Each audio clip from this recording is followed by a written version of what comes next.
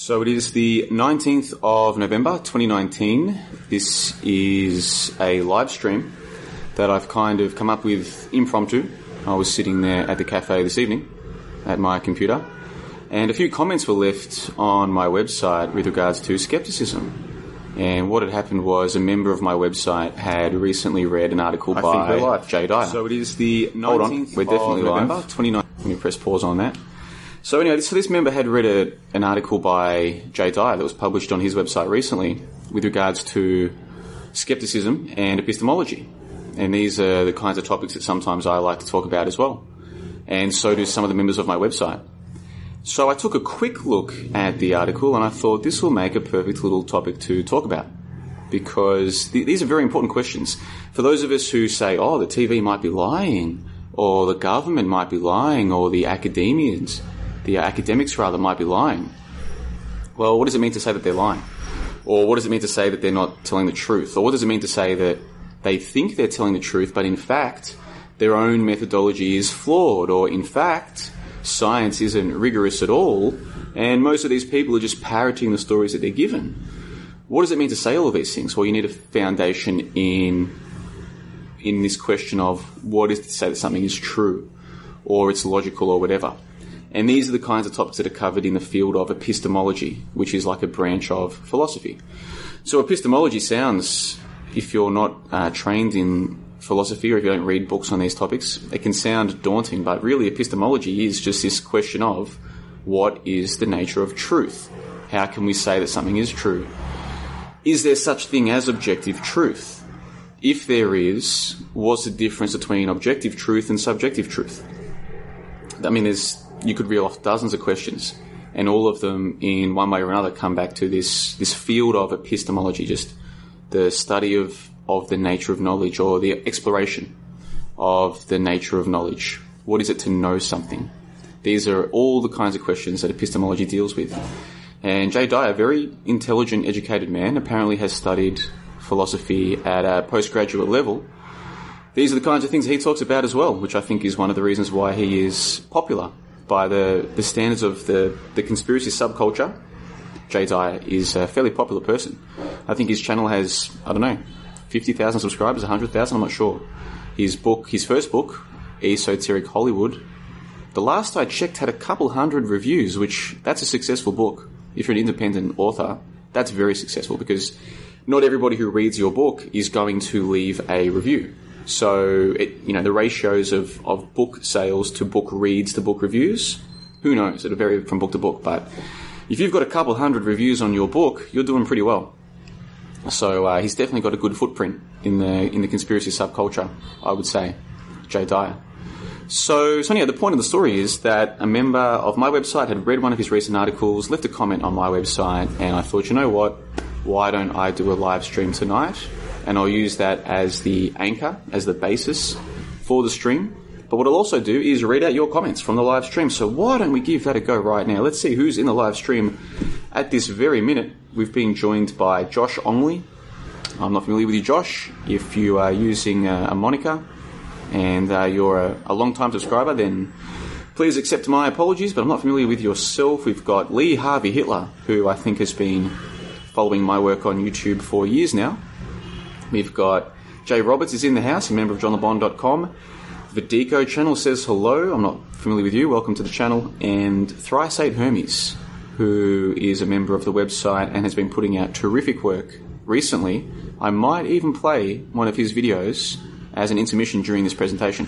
We'll see how things go. We'll see what the night has in store. So let's get straight to the action then, and let's go and take a look at this article that I published on johnlebon.com in August of last year, and it's entitled The Practice of Skepticism. You can see there the thumbnail that I put together is a quote which is attributed to Socrates. Strong minds discuss ideas, average minds discuss events, weak minds discuss people. I'm sure you've heard this yourself before, this idea that, the dumb people, they just want to discuss other people and gossip, yeah? The average minds, they want to talk about the events. They're too smart for the gossip, but they focus on events from the past. But the strong minds, they're all about ideas, right? It sounds nice. It's nice rhetoric. There's a couple of problems with it, though. The most obvious one being, who was Socrates? And why do you believe that Socrates existed? Why do I believe that Socrates existed? Now, you can come back to me and say, okay, it doesn't matter who said it. It's still a nice little truism or way to see the world. Focus on ideas and not on people. And insofar as that is what the quote is meant to be about, sure, I've got no problems with that. Let me say that today, I'm not here to talk about Jay Dyer specifically, although if I do have anything to say about him, it won't be coming from a place of hate or of negativity. I don't hate Jay Dyer at all. In fact, what he's done is, I think, inspirational. Assuming that he is who he says he is, and I believe that he is, he's just a guy who studied postgrad philosophy and then started doing movie reviews on a blog, 10 years ago, something like this. Got good at it, built up an audience, started doing podcasts, has a talent for impersonations, he's like a comedian, networked with some people. What's that guy's name? The guy who made, is it Room 237? You know the guy I'm talking about. Kind of like an independent filmmaker anyway. Networked with him, now works with him, and has built up an audience, now written a couple of books, which were mostly just the essays he wrote, just repackaged, which is a very smart thing to do, I think. And now he's having success. I think it's totally cool. So no hatred from me at all. In fact, we discussed Jay Dyer's book in episode 29 of my Member Skype series. This is from July of last year. And I actually invited Jay to join us for the call. He declined the invitation. We spoke about 4 or 5 different personalities in the ACT realm as part of... The ACT realm, if you hear me use that term, that just means conspiracy subculture. ACT realm means conspiracy subculture. ACT, alternative conspiracy truth. I look at this as a subculture that's bigger than just conspiracy, because a lot of people won't even identify as conspiracy theorists. You know, the term has certain connotations and what have you, but a lot of people see themselves as alternative, or they think they're looking for the truth. So if you just put those 3 concepts together, you've got this broader conspiracy subculture, or ACT realm as I call it, but those two terms are interchangeable. Pardon me.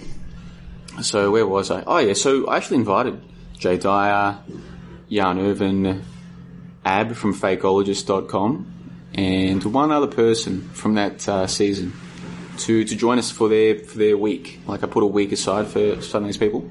And the only one who joined me was Tim, Tim, same person, from fakeologist.com. So that was a great call. But the calls where the guests who were invited didn't take up the invitation, we still spoke about their work, and we spoke about Jay Dyer's work, like I said, in episode 29 of the Member Skype series. So what I'll do, if you want to hear that particular call, to hear what myself and Chad, forgive the sound by the way, I've got the window open. I'm here in Hanoi. I should have mentioned that. I've got the window open. I just like the fresh air. And it's actually a bit chilly now in Hanoi. So nice cold air coming in is nice. So you will hear some background noise, so please forgive me for that. But anyway, if you want to hear what myself and Chad had to say about Jay Dyer, his book Esoteric Hollywood, and some of his ideas, then make sure you sign up as a mailing list person. Go and sign up to the mailing list. It's free. You just click here and...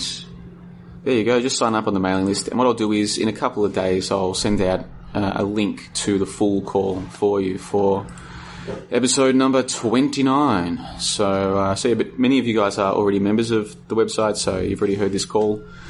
But the point of my story is, yeah, you can hear that one and you'll hear nothing negative or hateful towards Jay. In fact, if you listen to any of those calls, you won't hear any hatred from myself or from the members of my website towards other personalities in this scene. And the way that I see it is, everybody has their own shtick, their own take, their own audience. Everybody's appealing to their own kind of people.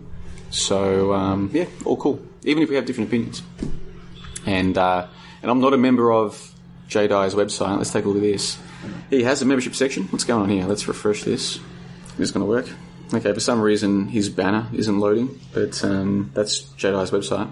He has his own membership section. I'm not personally a member, but that's just because I've got so much other material that I'm still trying to work my way through, that the last thing I need is more material. Because when I'm listening to podcasts or reading articles, I tend to get right into it, and then I tend to want to take notes and do reviews and all this kind of stuff. So I feel I can always just come back and join Jay's website later and sort of go through his material later.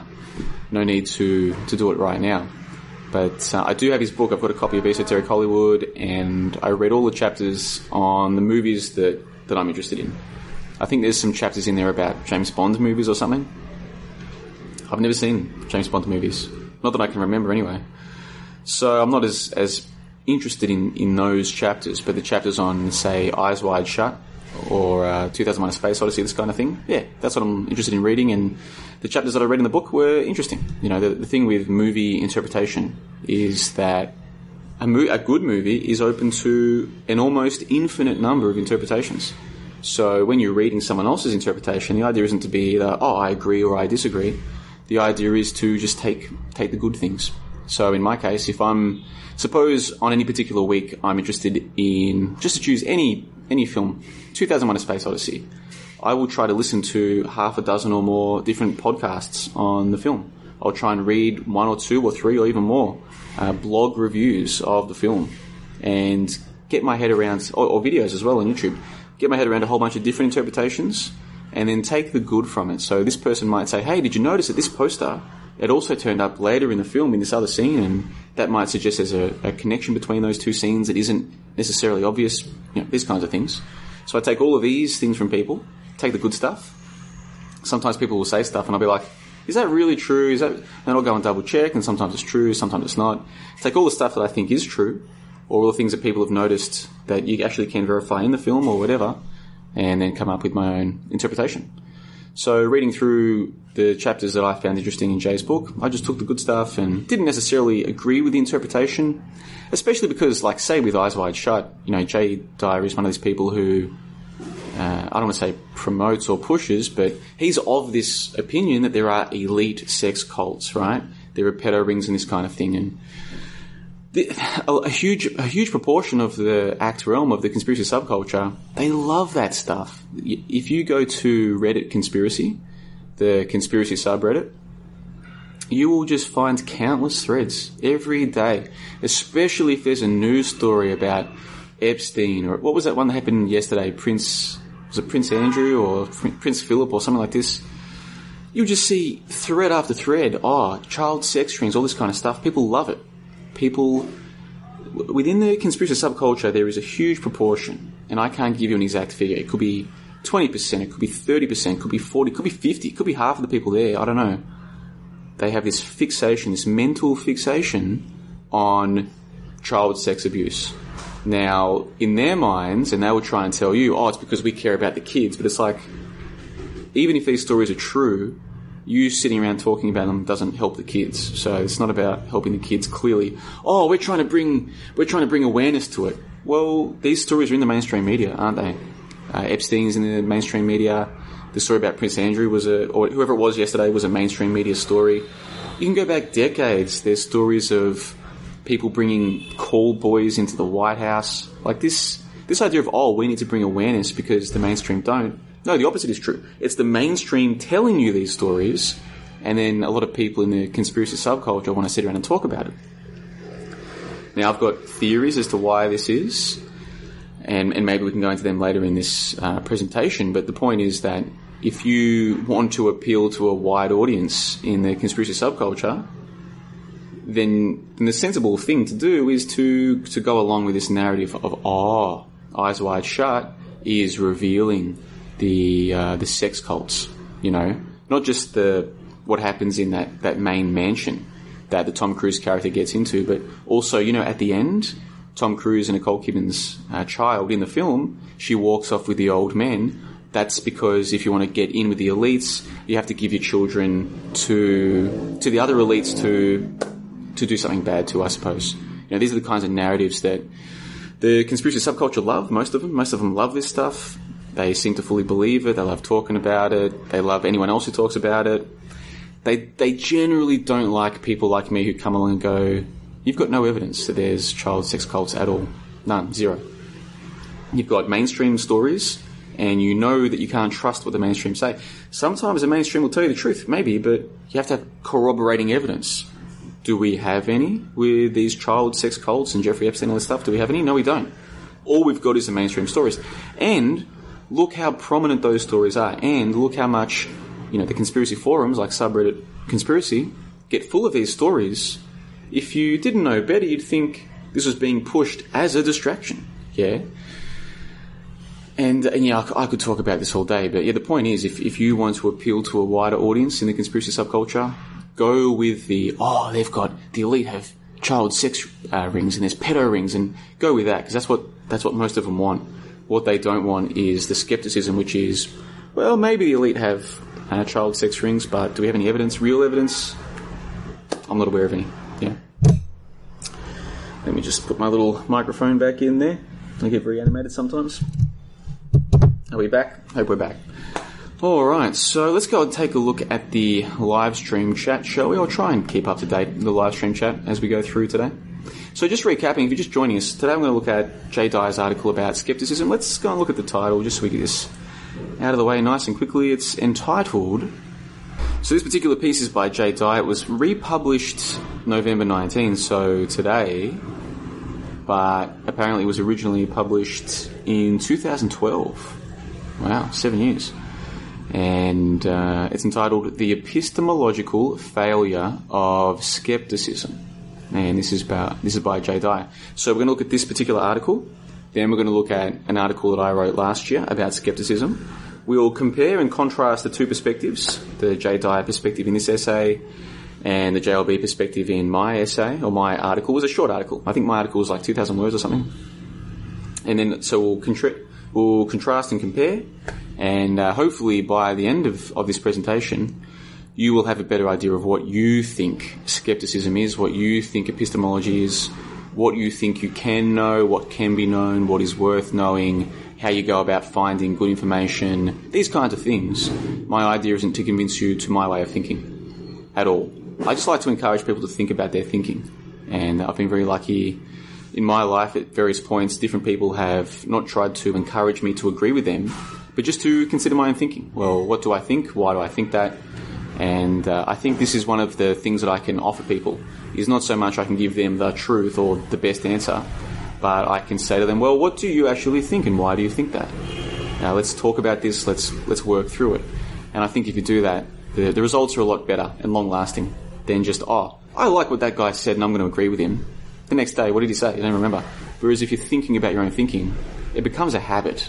And that's really the main thrust of my own article, as we'll see later in this presentation, is skepticism isn't just something that you want to identify with. For me, skepticism is a practice. And just like just like a lot of good habits, it takes practice to get good. And it can be difficult at first, especially if your habits are the opposite, which, for most people is the case. A lot of people think they're alternative now or they're skeptical now, but all they've started doing is just parroting a different set of beliefs, a different set of mantras, a different set of presuppositions. But real skepticism is a practice. Is going to be one of the things that I try and put forward today.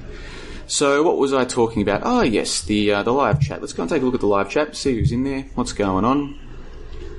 So there's a guy in there called Anders Ace. I think he's a flat earther. Look, if you believe the earth is flat and you're happy with that, then good. Good, that's no problem for me. Why come to my live stream chat and keep parroting that? What does it achieve for you? So that's a serious question. If you give me an answer to that question, I will read out your answer during this presentation. Okay, I'm quite happy for people to believe in flat earth. What difference does it make to me? What difference does it make? Yeah? Believe whatever you want. But aren't there like a dozen flat earth chats you could be in right now and hang out with all your friends and tell each other how smart you are because we've got the flat earth truth and we're going to bring down NASA? Yeah, isn't that more fun than listening to me, a skeptic? You know I'm a skeptic. And you know that I can ask you questions about flat earth that you can't answer. And you know that doesn't feel good when I do that. So why would you want to subject yourself to that? Is my question to you. Anyway, let's take a look. Let's see. Round tables. Someone's mentioned the Ball Earth Skeptic round tables. Lee Harvey Hitler says he's been here since before the Ball Earth Skeptic round tables. Yeah, 2015, man. 4 years ago. Wow, it is crazy. The last 3 or 4 live stream chats that I've done. By the way, there was a soccer match tonight. Vietnam versus Thailand for the World Cup qualifiers. I think it's for the World Cup qualifiers. And what happens here in Hanoi, and the same thing happens in Saigon as well, is after the match, even if they don't win, even if Vietnam doesn't win, not all of young people, but lots of the young people get together. They all ride scooters. Most people don't own cars, they own scooters. And so they all get together on their scooters from 10 p.m. when the match ends for the next 2 hours. And they just circle around the city, like in groups, like a big gang, in big gangs. But they're not at all criminals, they're not doing anything wrong, they're just hanging out together. There'll be one dude riding the scooter, his mate on the back, blowing a vuvuzela, waving flags, yelling, screaming, and they're just going all around the kind of like the downtown area. And I arrived in Hanoi on the night of a match. I think it was Hanoi. Or was it when I arrived in Saigon? I can't remember. But one of the cities I arrived in, it was on the night of a match. And I had no idea what the hell was going on, because I didn't even know there was a match on. And the streets were just packed with all these people going nuts. And so there was a match tonight, and it was Vietnam 0, Thailand 0. They're still out there partying, man. They're having fun. So, good on them. I would too, if I was... Oh, that'd be cool. Like, obviously I'm from Australia. It would have been cool if when I was 20 years old, everyone owned a scooter or a bike, and we would all just, be like gangs going around the city. Like, that would have been great fun, I guess. So, good on them. They're having fun. But if you can hear a lot of noise in the background, that might be one of the things you hear. If you hear like a loud, high-pitched horn sound, it's probably a bunch of young dudes. And it's not just the dudes either. They've all got their girlfriends on the back of the bike, and it's their version of partying on a Tuesday night. So anyway, so what I won't do, Lee Harvey Hitler, is what I've been doing the last few live streams, which is going down memory lane. Not tonight. I've done it too much. But 2015, man, crazy. Let's see, who else is in the live chat? Who else have we got here? Someone liked your comment, is the name of this person, so I'll call them SLYC. Slick.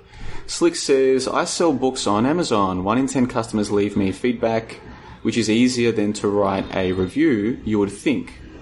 But if it were the same for reviews, then 200 means 2,000 sales. Yeah, if I had to guess, I would think it's around that order of magnitude, 1 review per 10 or 20 book sales, if I had to guess. I think it would highly vary depending on the field, the topic of the book, the genre, but then also the quality of the content as well. I would think it would vary wildly. But if he has a couple hundred reviews on Amazon, then that suggests he's sold thousands of copies of his book. So that, to me, that's success, man. If I put out a book and I got even 1,000 sales, I'd be like, that's it. I'm a happy man, But of course, it's like anything. When you haven't done something, sell 1,000 copies of a book, and I'll be like, well, this hasn't made me happy. I guess I have to sell 10,000 copies. I guess I have to do something different. It's funny how the mind works. Pardon me, I have to keep clearing my throat, guys, because otherwise my voice starts to crack. So I have to keep clearing my throat. So please forgive me for that. Normally, when I record stuff to release, I delete all of the dead air. I delete all of the clearing. Did I just get disconnected, guys? Tell me, because I had the same problem a few months ago when I was streaming in. I had a place in Saigon I was streaming from, and I got disconnected. And I think it just happened again. So let me know in the live chat. Can you guys hear me? Laurie Gale says buffering. Guys, am I back? Let me know. Beefy Squire says back up. Thank you, guys. Yeah. I don't know why that happened, but let's just roll with the punches. So what was I saying? Before I cut out. Oh, yeah, Lee Harvey Hitler. So, revelation of the method. Where did you first hear that? Or where do you think that comes from? Revelation of the method. Because based on my research, it goes back to a guy called Michael Hoffman, I believe. And this is going on research that I did 18 months ago. So, and I haven't revised it, sadly. So, don't quote me on this necessarily, but I think it goes back to a guy called Michael Hoffman. I'll double check that. And the point of my story is this idea of revelation of the method, that comes from a conspiracy guy. So a lot of people have this idea of, oh, we know the truth and thanks to the conspiracy subculture. And many people don't even think of it as a subculture. They think of it as a movement. It's not a movement, it's a subculture. Just like you can find the skateboarding subculture or the surfing subculture, or the Game of Thrones mega fans, cosplay subculture. It's just a subculture. Just a subculture. And a lot of what people think they know about the truth comes from other people who are in this subculture who've had a large effect on driving the direction it's gone in and the memes that are popular. And is it E. Michael Hoffman? I'm going to double check. During the break, I'm going to double check this. The point of my story is, this idea of revelation of the method, like that, you might not realize that is it's not even a conspiracy theory, it's a conspiracy meme, man, in my opinion. But you let me know where you think you heard of it.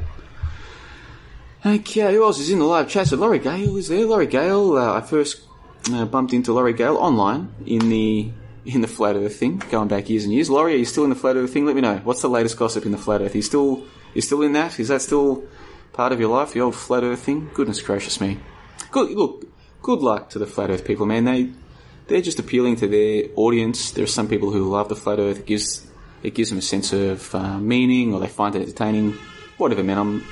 It's totally cool. Who else is in there? Numby Num. Haven't seen them for a while. They're in there. So, wow. Lots of names coming out for this one. Did you guys see last week when I live streamed? Or was it the week before? Last week or the week before? Matrix Decode was in the chat. Timmy Osmond was in the chat. Validation Boy was in the chat. Yeah, it might have been 2 weeks ago, I think. A week or two ago. And then I went on to... pardon me. I went on to... Jed Skeptics. Jed Skeptic had a live chat. I went on to that. And that was fun for about 30 or 40 minutes, or maybe an hour, I can't remember. And then some troll came in, and I'd forgotten that this is totally normal in the conspiracy subculture, in the truth movement, in the live stream sort of part of that. It's totally normal for people to come in, troll each other, talk shit about each other, and people just accept it, and it's like, what the hell is wrong with you people? Like, this guy's a troll, get rid of him. Like, are we here to have a discussion, or you just want this troll to sit here and insult all of us and then insult him back? And that's what started happening. The troll was insulting us, and then the other people on the panel started insulting him, and it's like, oh, I forgot. This is, to a lot of people, this is totally normal, totally acceptable. Like, and I used to be, like, I used to take this crap serious. I used to take these people seriously. And it's like, no, there's levels to this shit, man. And yeah, that stuff is bottom tier, which is where most of the people are. You know what I mean? If only it were like a pyramid. It's not. It's more like a funnel, an inverted funnel. You know what I mean? And most people are down here.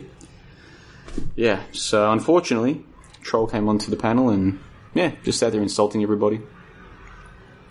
And then they started insulting him back. I'm just sitting there going, hey, anyway, what can you do? What can you do? And you have to remember too, the thing is, I run my own Skype calls now, my own Discord calls. There's like 60, maybe 65 on my website now, where myself and one or more members discuss whether it's a movie or a topic or just an open house, discuss anything.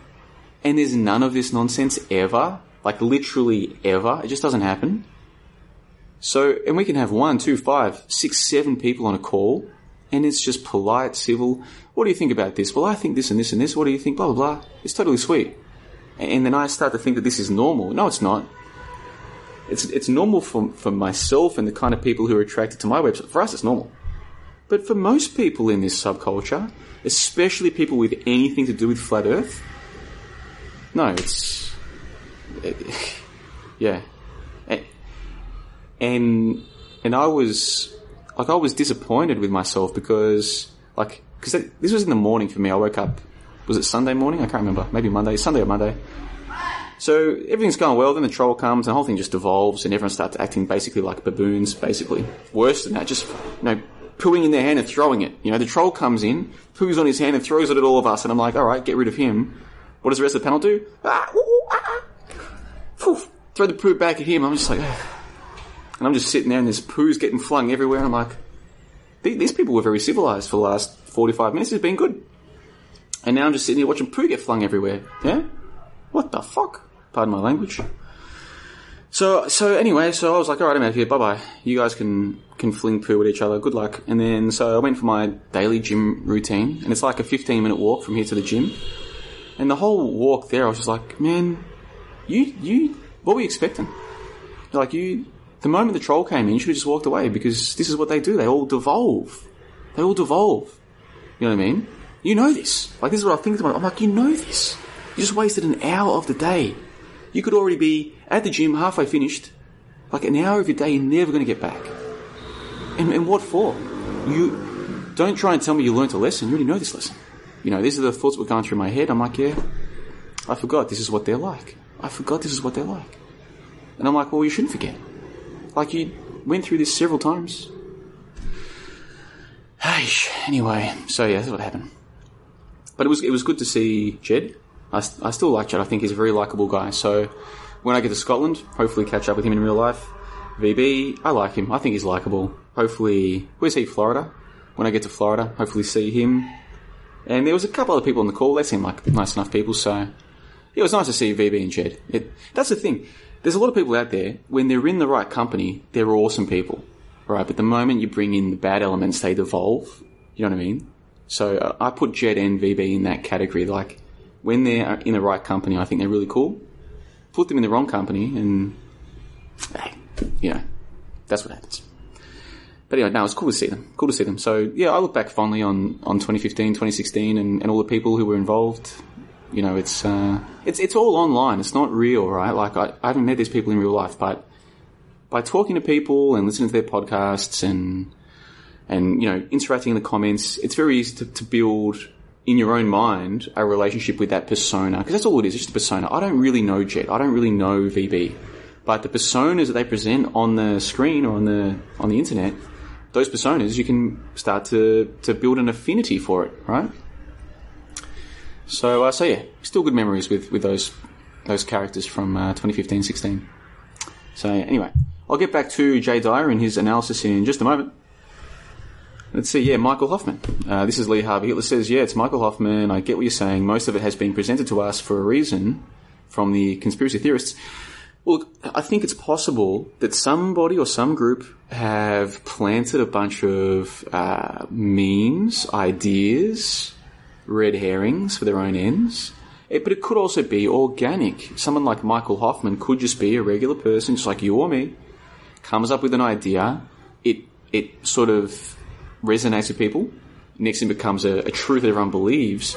Doesn't mean that Michael Hoffman is nefarious. Doesn't mean that there's any any nonsense going on. It just means, you know, this is how people are. Like, I think that's possible as well.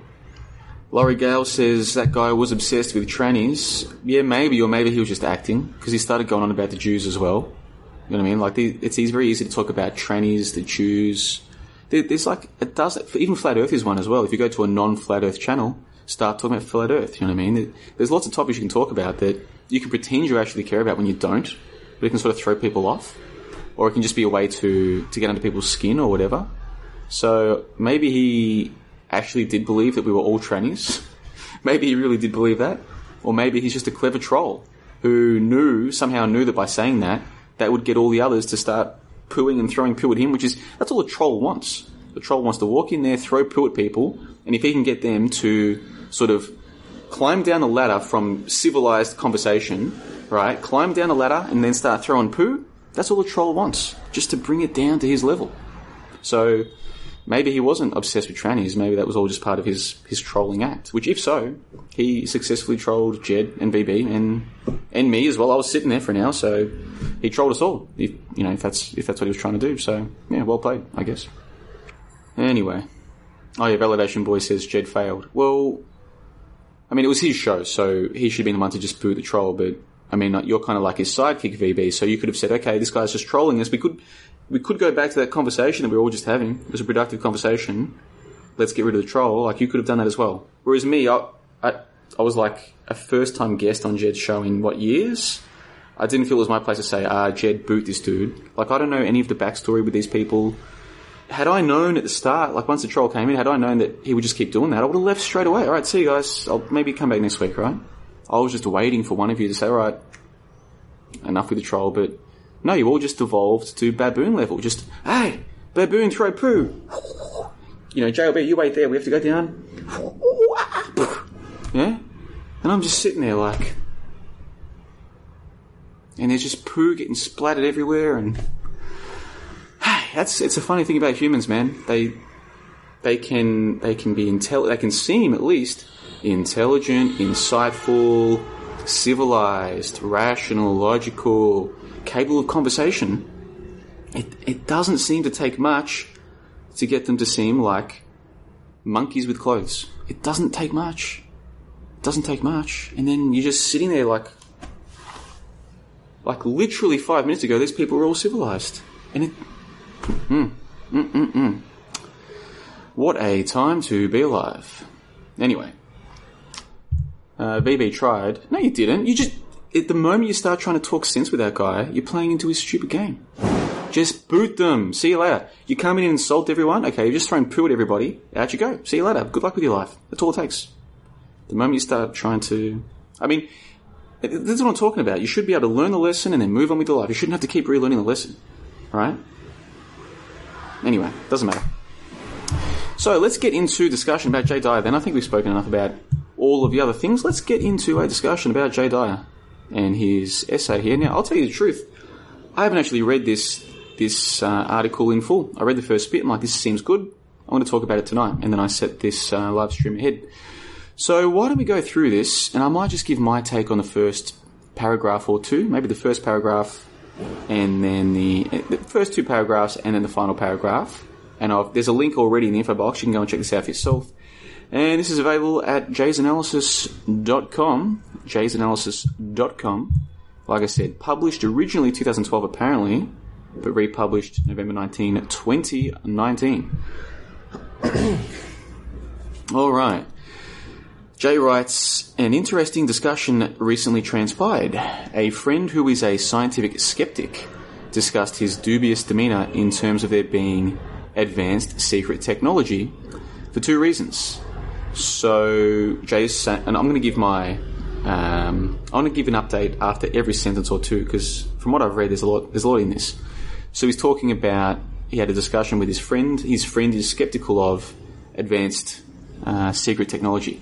Now, I'm no expert on Jay Dyer, but I'm pretty sure he used to give presentations at the advanced secret technology conferences or this kind of thing. Like, there is a whole element within the conspiracy subculture that is interested in the secret space technology or secret space missions or something like this.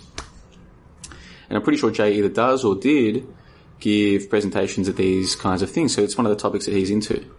And as for me, look, is it possible that first let's get something straight. Outer space is a hoax, okay? There's no secret space technology. That's a hoax because space itself is an obvious hoax. All right, that part's easy. But as for technology, like computer technology, is it possible that they have advanced technology that we haven't been given yet or we don't have access to yet? That I'm very open-minded to, but I've got no evidence either way. So if there was some way for me to find out for sure, no, they're only a year or so ahead of what gets released to the public, or, it's not that they're holding it, that they're 20 years ahead or 50 years ahead. It's not like that at all. If I learned that with the case. By the way, even when there's not a massive soccer match, it's noisy out there. Vietnam is a noisy country. And you might say, oh, JLB, why don't you close the window?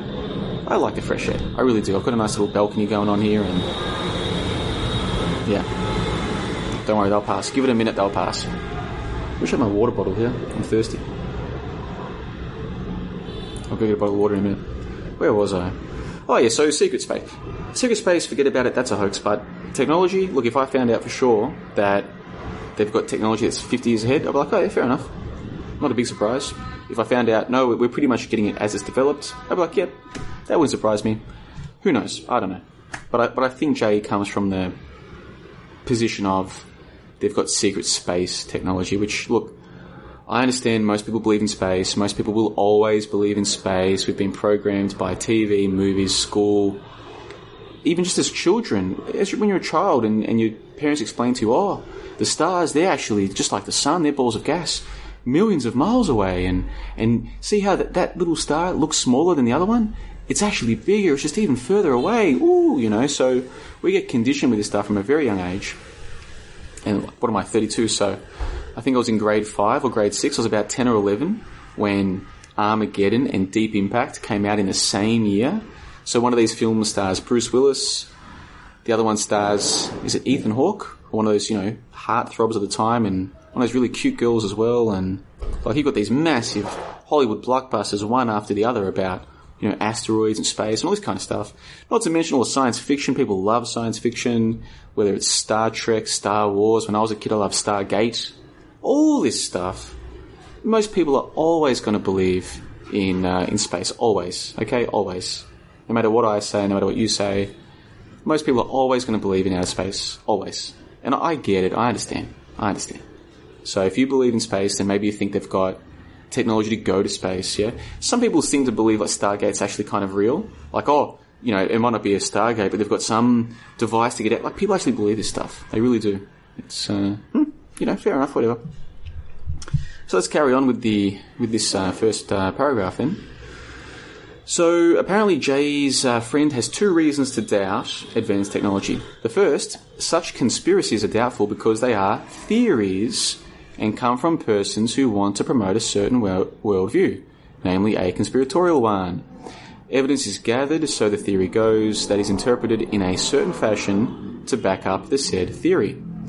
Pause for a minute. Doesn't that sound a lot like the modus operandi of those who utilize the scientific method to prove a certain theory?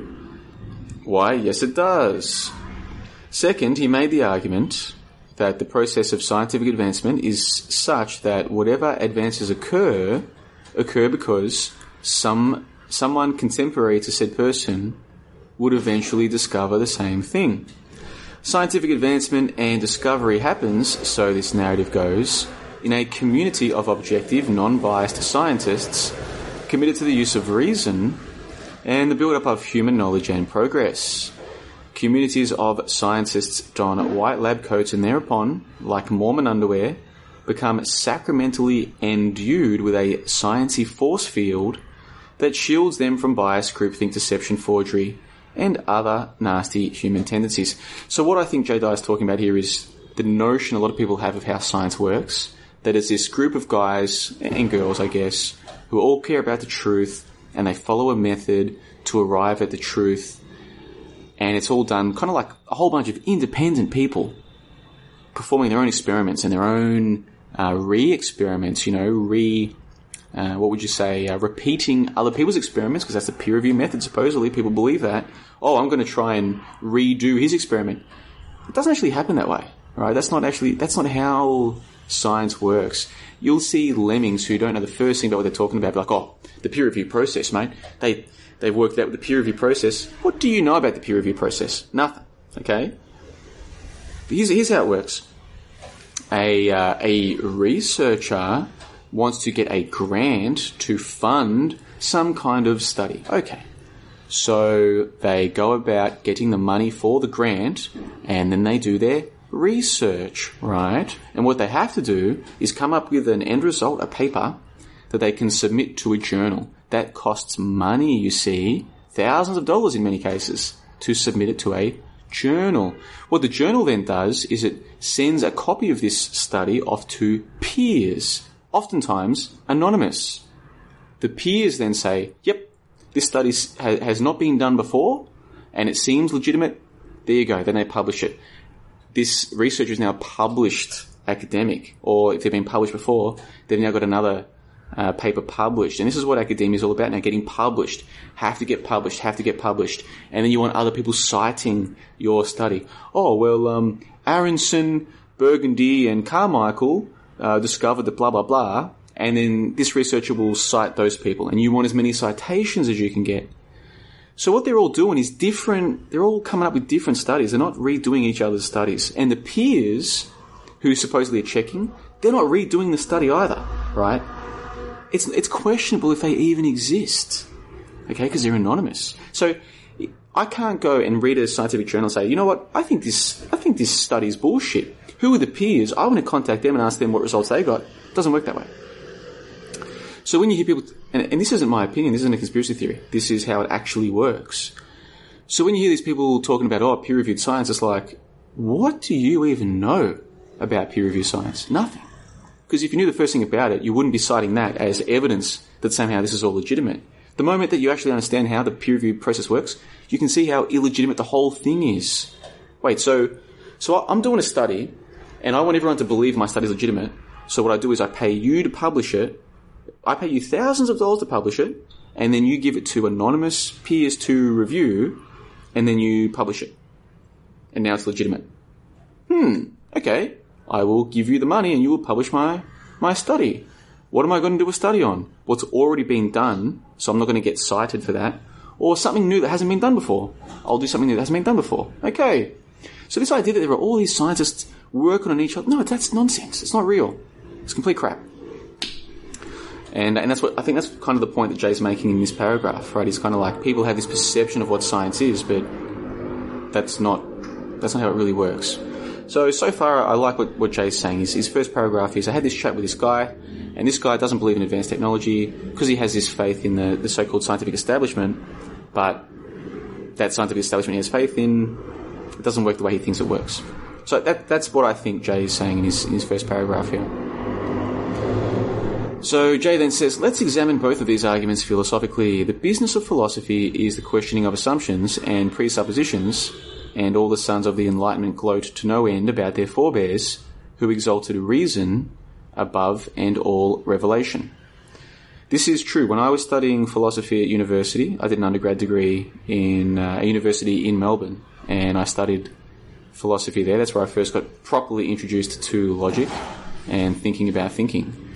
The way that I felt at the time, and I think this is true for a lot of people when they're first getting into this, is this notion that they're part of it, something that's bigger than them. There were these great philosophers thousands of years ago, Aristotle and Plato and Socrates. They helped to take man from primitive, thoughtless life and behavior and beliefs to basically civilization in a way, to this higher level, yeah? And here we are thousands of years later, carrying the tradition on and using this great wisdom that they shared with us, and hopefully refining it. And now we're part of something special, yeah? So there's kind of like man pre-Socrates or pre-Plato or pre-Aristotle, pre-logic as we know it. And then there's man today, and we as people who study this stuff, we are now, part of this greater tradition. I think there is an element of that, So if you get introduced to all of this when you are an undergrad student, you're very impressionable. You're still trying to find your own identity in the world, and you've been successful in high school, so now you've been selected to go to a university, and you feel very special for all of this. And now you're learning the great works. Now you're learning from a tradition that was started by very smart men thousands of years ago. I think it's so easy to fall into this trap of thinking we're so smart now. Yeah, we have reason, and I think the point that Jay Dyer is making here is that you fall into this mindset of reason instead of revelation or instead of the divine. Yeah, so this definitely happened with me. I wasn't raised in a traditionally religious household. I wasn't raised a Christian or anything like this. So it was very easy for me to get sucked into being an atheist and reading Richard Dawkins and all this kind of stuff. And so it's like, I'm so smart. I'm learning logic and I'm learning reasoning, and I'm such a philosophical smart person. I'm way too smart for revelation and for the books, the religious books and all this kind of stuff. And I think where Jay's probably going to go with this, and I've heard him say similar things elsewhere. In fact, I heard an interesting chat with him and Jan Irvin of Gnostic Media. I was re-listening to a portion of that just recently, where basically you've got Jan Irvin trying to say, the trivium, this and this, and Jay Dyer is basically saying, and I'm totally paraphrasing here, so don't quote me into this, but Jay Dyer is basically saying, but the truths that you can find with the trivium, they're kind of circular, aren't they? Whereas, maybe there are other truths about this realm that we get from revelation. It's not something that you can prove on paper with premises and a conclusion, or with grammar, logic and rhetoric. It's something that is not necessarily based on the physical material world, right? I think that's kind of the point that Jay was making there. I think this point he's making here is like people buy into this idea of reason and place it above revelation. And it's very easy to get people to do that if you convince them, you're part of a long tradition of thousands of years of smart men who put reason above, antiquated thoughts about divine revelation or something like this. So Jay then goes on, the operant assumption at work here is that there is a universally shared international discourse of egalitarian scientific rationale that men are nobly committed to. So this is what Jay's saying. He's saying that there's an assumption that there's these great men that are all sharing this universal discourse. We're all working together to bring about the truth. Yeah, working together as opposed to the divine revelation that I suppose is more of an individual thing. That men are nobly committed to. That's another thing too. We're convinced that science people, people who study science or people who study anything in academia, that they're noble. It's some noble quest, almost like a sacrifice. The same way that people are convinced that doctors, people who work in medicine, this great sacrifice they make for us, they're really noble people. These people wouldn't lie to me. These people wouldn't deceive me. It's a great noble cause. These climate scientists, these great noble people who want to tell us all the truth, to save us. Yeah. If you believe in the nobility of academia, you've been sucked in. I was sucked in by that as well. And I probably did spend way too long at university, to tell you the truth. I think I should have just finished. I got that one degree and I should have just got the hell out of there, but I stayed for a few years longer than I should have. But the advantage of that is that I was there long enough to become a bit more skeptical of it while I was still there. And this is another thing you have to understand. A lot of you have been to college, so none of this is new to you, but for those of you who haven't been to college or university, most people who are there fully believe in it, okay? They might think, it's too expensive, or they might think, those feminist students, those gender studies students, that's not real academia. But most of the people who are there fundamentally believe in the academic institution, okay? Which makes total sense when you're in it.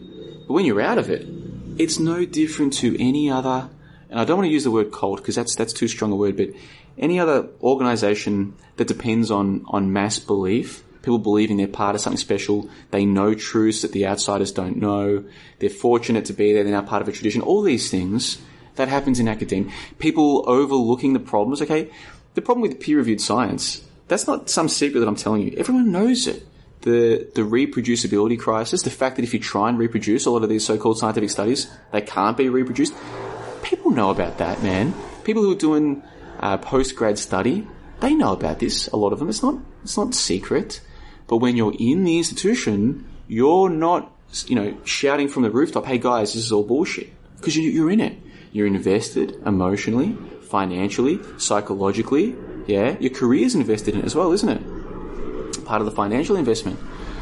So it's like any other sort of hierarchical organisation where people depend on it, they believe in it, they force themselves to believe in it. Orwell spoke a lot about the ability of people to believe what they have to believe, even if that means believing two contradictory things at the same time, doublethink. Yeah, this is part of academia. And yeah, so I think that's partly what Jay Dyer is referring to here. The warrior souls have long battled religionists. Those are our friends, the lad motorcyclists. Let's try this again. The warrior souls have long battled religionists only to wrest control of the university and the social arena from God talk and letting science have the free rein. These enlightened ones are the true Promethean heroes who distilled the superstition of the Middle Ages and brought about the dawning of a new age of evolutionary progress into computers, cell phones, and the Xbox. So again, I think what Jay Dyer is talking about is, so far what he's talking about is, I agree with it. The sentiments that he's sharing I'm totally with him.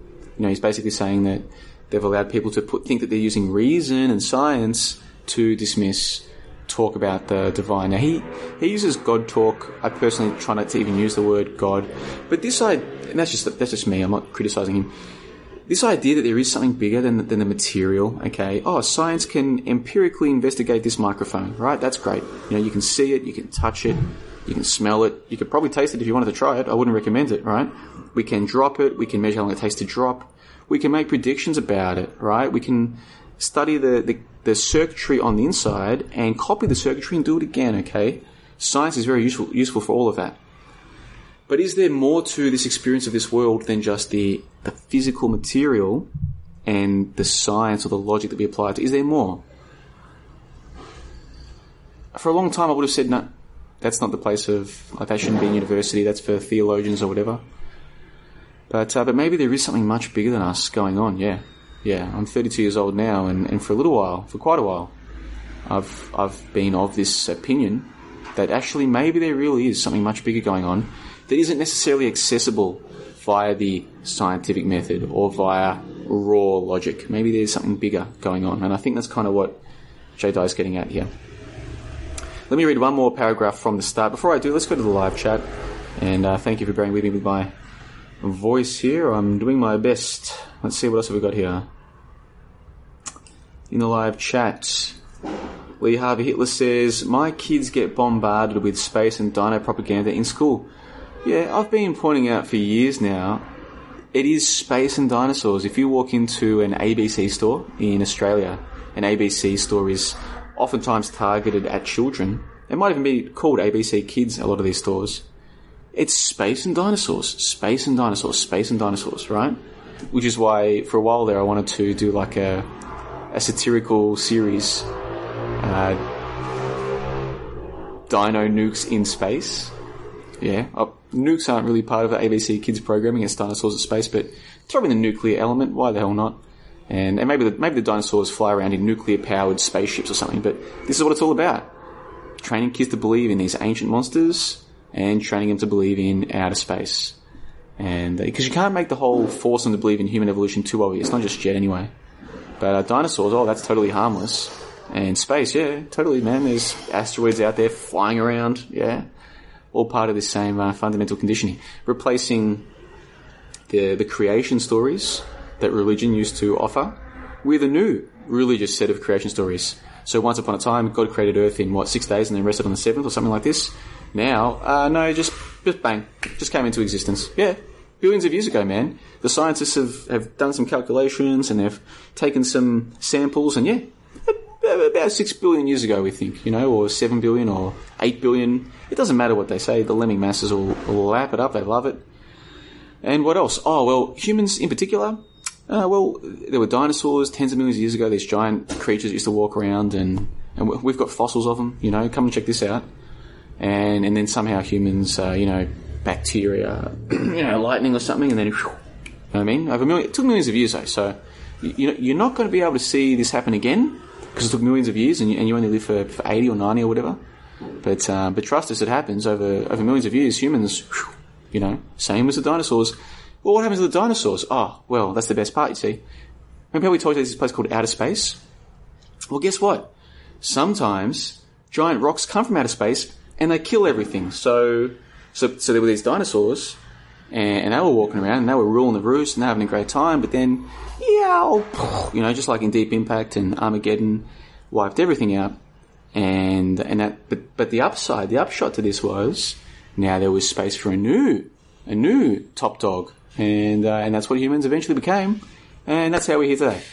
So you can see the science gives creation myths as well. And people want creation myths. People want stories about where they're from and why they're here. Why are we here? Oh, we evolved to procreate, basically. Basically to pass on our genes. That's what we're here for. That's the purpose. Yeah. Some people don't like that creation story. They prefer the Bible, or whatever version of the Bible their particular church is pushing. Oh, well, we're here to what exactly? Pretty much procreate again, from what I understand. It's the same idea. You're here to raise a family. Is it?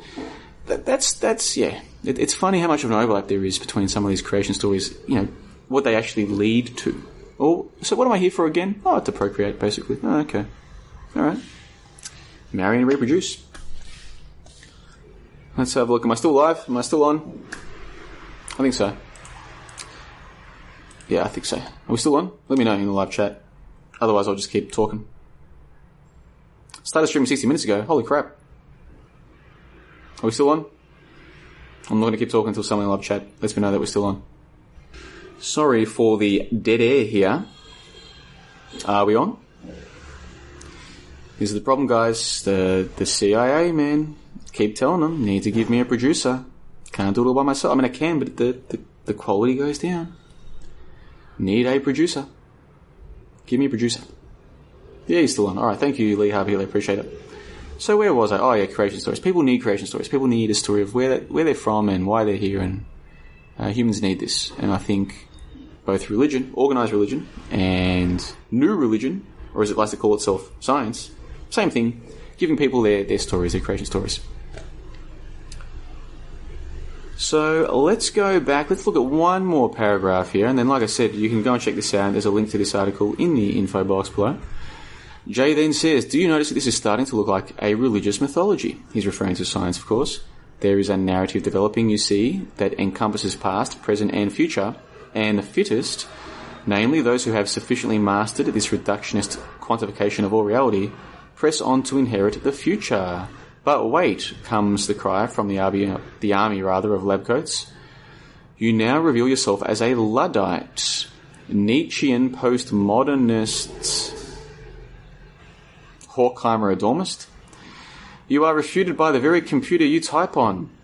How often do we hear this kind of nonsense too? This is what Jay's referring to. He's referring to how if you try to question science, you'll get someone saying, oh, but science gave you that laptop, mate. If it weren't for science, you wouldn't have that laptop. So how can you doubt them when they say they went to space? Right? I'm sure you guys have heard a similar thing. Right? Yeah. You've got a computer, so anything science says must be true. How could you doubt that? Let's see. Carrying on with this paragraph then. Jay says, I say no such thing. I reject the mythology of the Enlightenment just as much as what I believe to be the false mythology of the postmodernists, Marxists, and existentialists. Oh, he rejects existentialists. That's interesting. I still hold to the rationality of religious revelation and tradition, but that is another argument. For now, we are examining whether it is rational to take our doubting to a deeper degree than the Enlightenment thinker above did. He doubted his religious views of youth, and so adopted what he saw as a freeing, scientific worldview. This then inducted him so he would think into the glorious association of the commune of saints of science and lab-coated genii. But wait, the foundation of all this is the scientific method. This great building block of all modernity is now what grounds our many theories upon a certain and firm basis, trial and error, which then confirms our theories or conversely falsifies them. So I'll just scan through this quickly. The scientific method talks about some dude called Gödel, Thomas Kuhn, revolutions in science occur, paradigm shifts, DNA.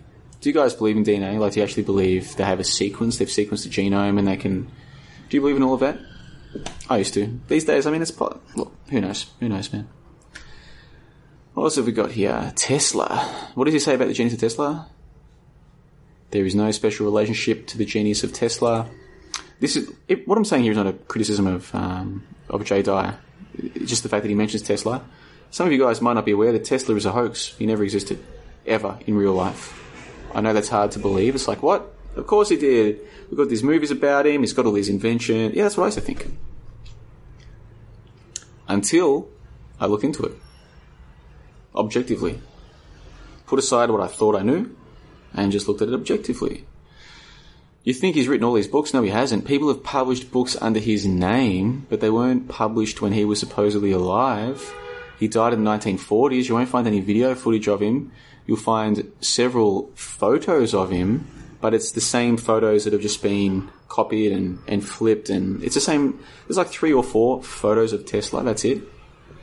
And again, he died in the 1940s. Now, you might say, oh, well, people didn't have smartphones back then. No, but they did have cameras, and they had video cameras as well. There were films, right? Like they were able to take photos and to take footage, film footage.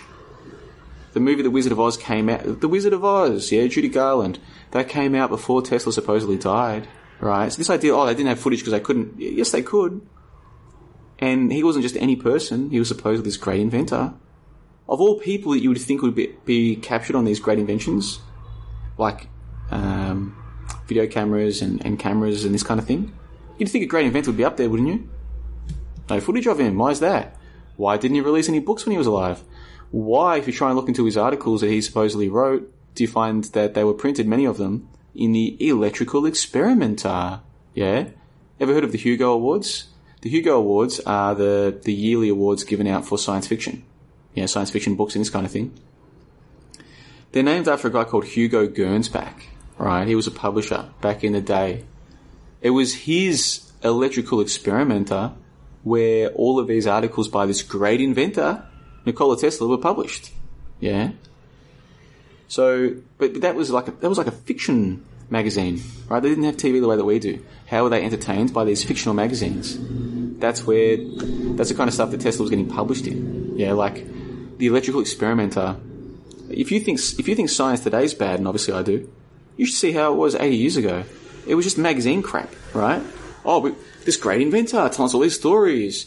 And then if you read those articles, which I did, like when I talk about research, this is what I'm talking about, actually reading this stuff, sitting there, it takes hours. Like, what did this guy actually supposedly write?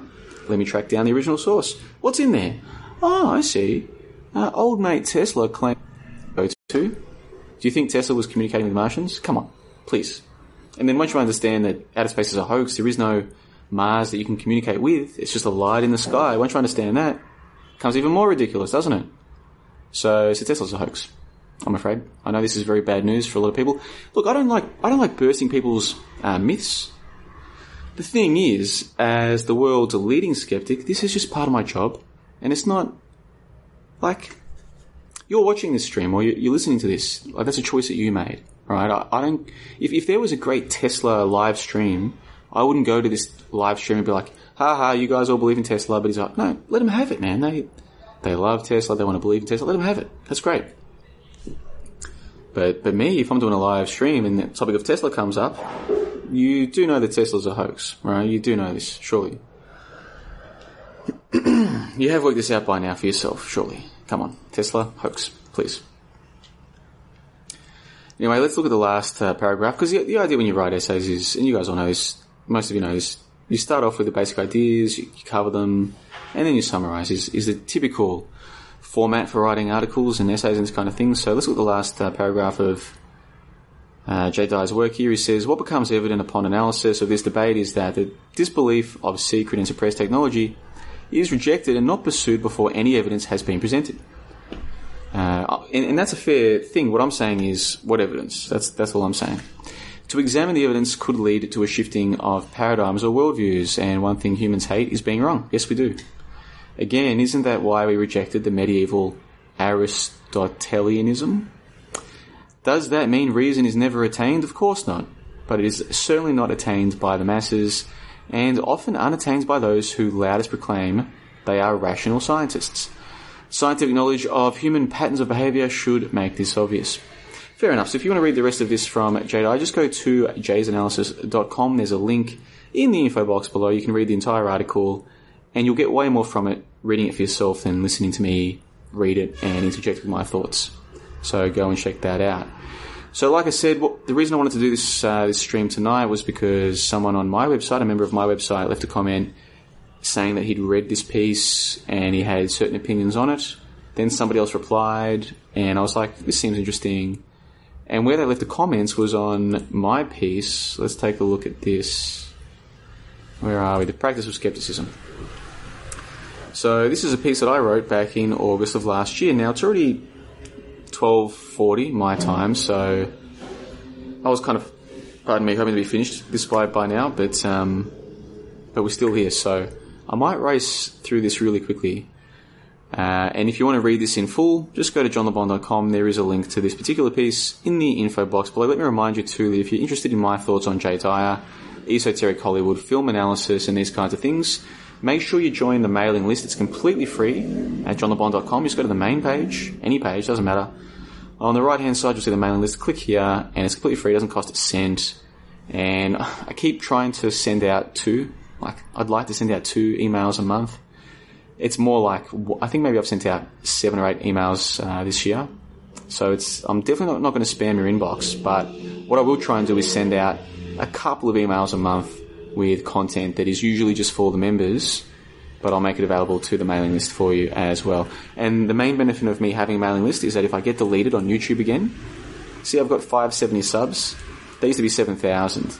And what I should have had in place was a mailing list so that once I got deleted from my first channel, which, there was always a chance that would happen, I should have had a mailing list so that I could then just send out an email saying, hey guys, got deleted, here's my new channel, right? But I hadn't done that. I hadn't built up a mailing list.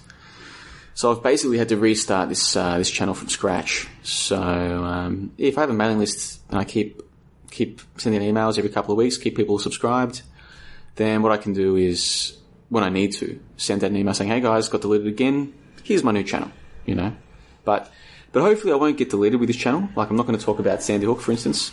As long as you avoid talking about that event, you should be right. But previous channel, I couldn't help myself, and I spoke about that event, which I'm trying not to even name by name. So, anyway, what was I saying? Oh yeah, so Jay Dyer. I'll send out this link to this podcast about Jay Dyer, Esoteric Hollywood, and all the other things. It was myself chatting with Chad, and he's a member of JohnLeBon.com, one of the original crew, as I call them. And it was a 2-hour chat. And what did we talk about in that particular call? Let me just get this up. We spoke about what is the relationship between consensus reality and the silver screen. Would an intelligent man believe that the experts can determine a piece of toast to be 14,000 years old? Yeah, we looked at a news story claiming that experts had found a 14,000-year-old piece of toast. This is the kind of stuff that you'll read, that scientists are claiming that they can date a piece of toast to 14,000 years. This is the kind of stuff that you will read, and most people believe. Oh, well, it's the experts. They wouldn't lie. I mean, they gave you this computer, didn't they? They gave you your smartphone. Yeah, so how can you doubt that they can date a piece of toast to 14,000 years? How could you doubt such a thing? Yeah? That's the world we live in. Is the moon landing hoax a red herring? Yeah, so a lot of people will waste time arguing, oh, moon landing hoax, is it real? Is it a hoax? That photo can't be real because blah, blah. Oh, no, that photo could be real because of this and blah, blah, blah. Is it possible that is all just a red herring? Okay? Like, the fact that you've got people arguing, is it possible that the moon landings are a hoax? Well, the moon itself is a hoax. It's not a real place, okay? The idea that you have in your mind of the moon, that is a hoax. That's not real. So the idea that you could have a moon landing there, it's absurd from the outset. Why even argue, oh, it could be, no, it can't be real. Because the moon can't be landed on, it's not a real place. But if you can get people spending 50 years, it's 2019 now, and the moon landings were 1969. So that's 50 years. And when did all the first, what was that French dude's name who released his book? Was it 1970s? I mean, the conspiracy theories about the moon landings were coming out pretty quickly. Within the first few years. Possibly even sooner than that, possibly when it was happening, but certainly within a few years you had people promulgating these conspiracy theories. So we've had decades and decades of people arguing about, oh, well, if the moon was like this, could you land there and then take a photo like this and the angles? And it's like, what are you talking about? You're buying into the idea that there could be a realistic moon landing. No, there couldn't. There is no moon to land on, okay? If I told you there was a planet called John Labonia, yeah? It's in between Saturn and whatever's after Saturn, yeah? Yeah. You'd be like, well, that's just silly. And I'm like, no. You can land, I think they landed something there. Let's look at the photos and see if the photos are legitimate, right? Is this photo, here's the photos from the landing of John Labonia. You'd be like, dude, there is no John Labonia. So any of these photos that you're showing me can't be real. From the outset, from the get-go, can't be real. Because there is no planet called John Labonia. No one's ever been there. Nobody died. Nobody got hurt. This is ridiculous, is what you'd say. Well, that's what I'm saying about the moon. Okay, there is no moon that you can land on. There's a light in the sky that we call the moon, but you can't land there. So this idea of arguing about the photos, that's ridiculous. So that's something that we discuss in this particular call. The normies may be a lost cause, but are the conspiratards faring any better? Because the way I see it, you've got the normies who believe TV. Oh, another bombing in another airport. Oh, that's horrible. Right, that's the normies, they believe this crap. Then you've got the conspiratards who are like, oh, it's an inside job. It's the government killing its own people. Right, they're just two sides of the same coin, as far as I'm concerned. Whereas if you're a skeptic, you're like, maybe someone died, but what's my evidence? A news story? That's not evidence, that's just a story. Is that all I've got? Oh, I'll just dismiss it out of hand. It's ridiculous. Alright? So we talk about, is it, Are the conspirators doing any better than the normies? I don't think so. So I had Chad the Natufian, the 33rd degree initiate of the sacred order of the Natufians, joined me for that call in, like I said, 2 hours. So I'll send a full link to that to the mailing list in the next few days. And if you want access to that, just go to the mailing list, click here, sign up. Very easy. Bada bing, bada bang, bada boom. Thank you very much. Alrighty. So now let's take a look at the practice of skepticism. Before we do, let's just check the live chat. 1717 says, we sleep, they live. No, sorry. His name is 1717, we sleep, they live. He says, carbon dating is just more dogma. Okay, carbon dating. Is there some way that I can verify the carbon dates? Is there? I'm not aware of it. Can I go, okay guys, I'm going to test to see how legitimate your carbon dating is. Here's something that I already know the age of. Give it to you to see how... No. And then take a step back and think about this more logically. How would you go about calibrating a carbon dating device or method? Okay. Think about this logically. If you have a car speedometer that tells you how fast you're travelling, there are ways that you can calibrate that, okay? You can measure a distance, determine how long it should take you to travel that distance at a certain speed, travel that distance, measure it, do the math. Very simple. How do you do that? How do you do that with, or you can calibrate, say, a volume. You want to see if there's really 2 litres, or let's say a gallon. Let's just say a gallon. You want to see if this particular thing holds a gallon. All right. You can work out how much volume a gallon should be, all right, independently of that, and then calibrate your gallon vessel. Yeah? How can you do that with carbon dating? Right? What is the objective thing, the thing that you know objectively? Like, what is the control to measure your carbon dating, right? How can you know that something else... This is definitely 5,000 years old, right? And carbon dating, radiometric dating, right? Carbon dating is one kind of radiometric dating, but radiometric dating in general. How can you say, we know this thing is 5,000, this thing's 10,000 years old, and now we're going to check with this device, right? Give it to this lab. They can use their device or their method or whatever, and then check to see... There is no objective, there is no control. Is there? Think about it. This is obvious. It's so obvious that when you think about it, you're like when it actually hits you, you're like, yeah. And then you're going to say, well, what's the official story, JLB? Surely you've looked into... Yeah, I've looked into the official story. It's all circular, right? Oh, well, this is this old because this rock is that old. Okay, how come you know that rock is that old? Oh, because we had it dated by these guys and this... Okay, but what's the control? There is no control. Okay, there is none. Period. The closest you'll get is this thing called dendrochronology, where they can supposedly use the rings in trees to determine how old a tree is, right? Because supposedly the trees grow at different speeds in different weather or different seasons. So you can kind of match, kind of like fingerprints.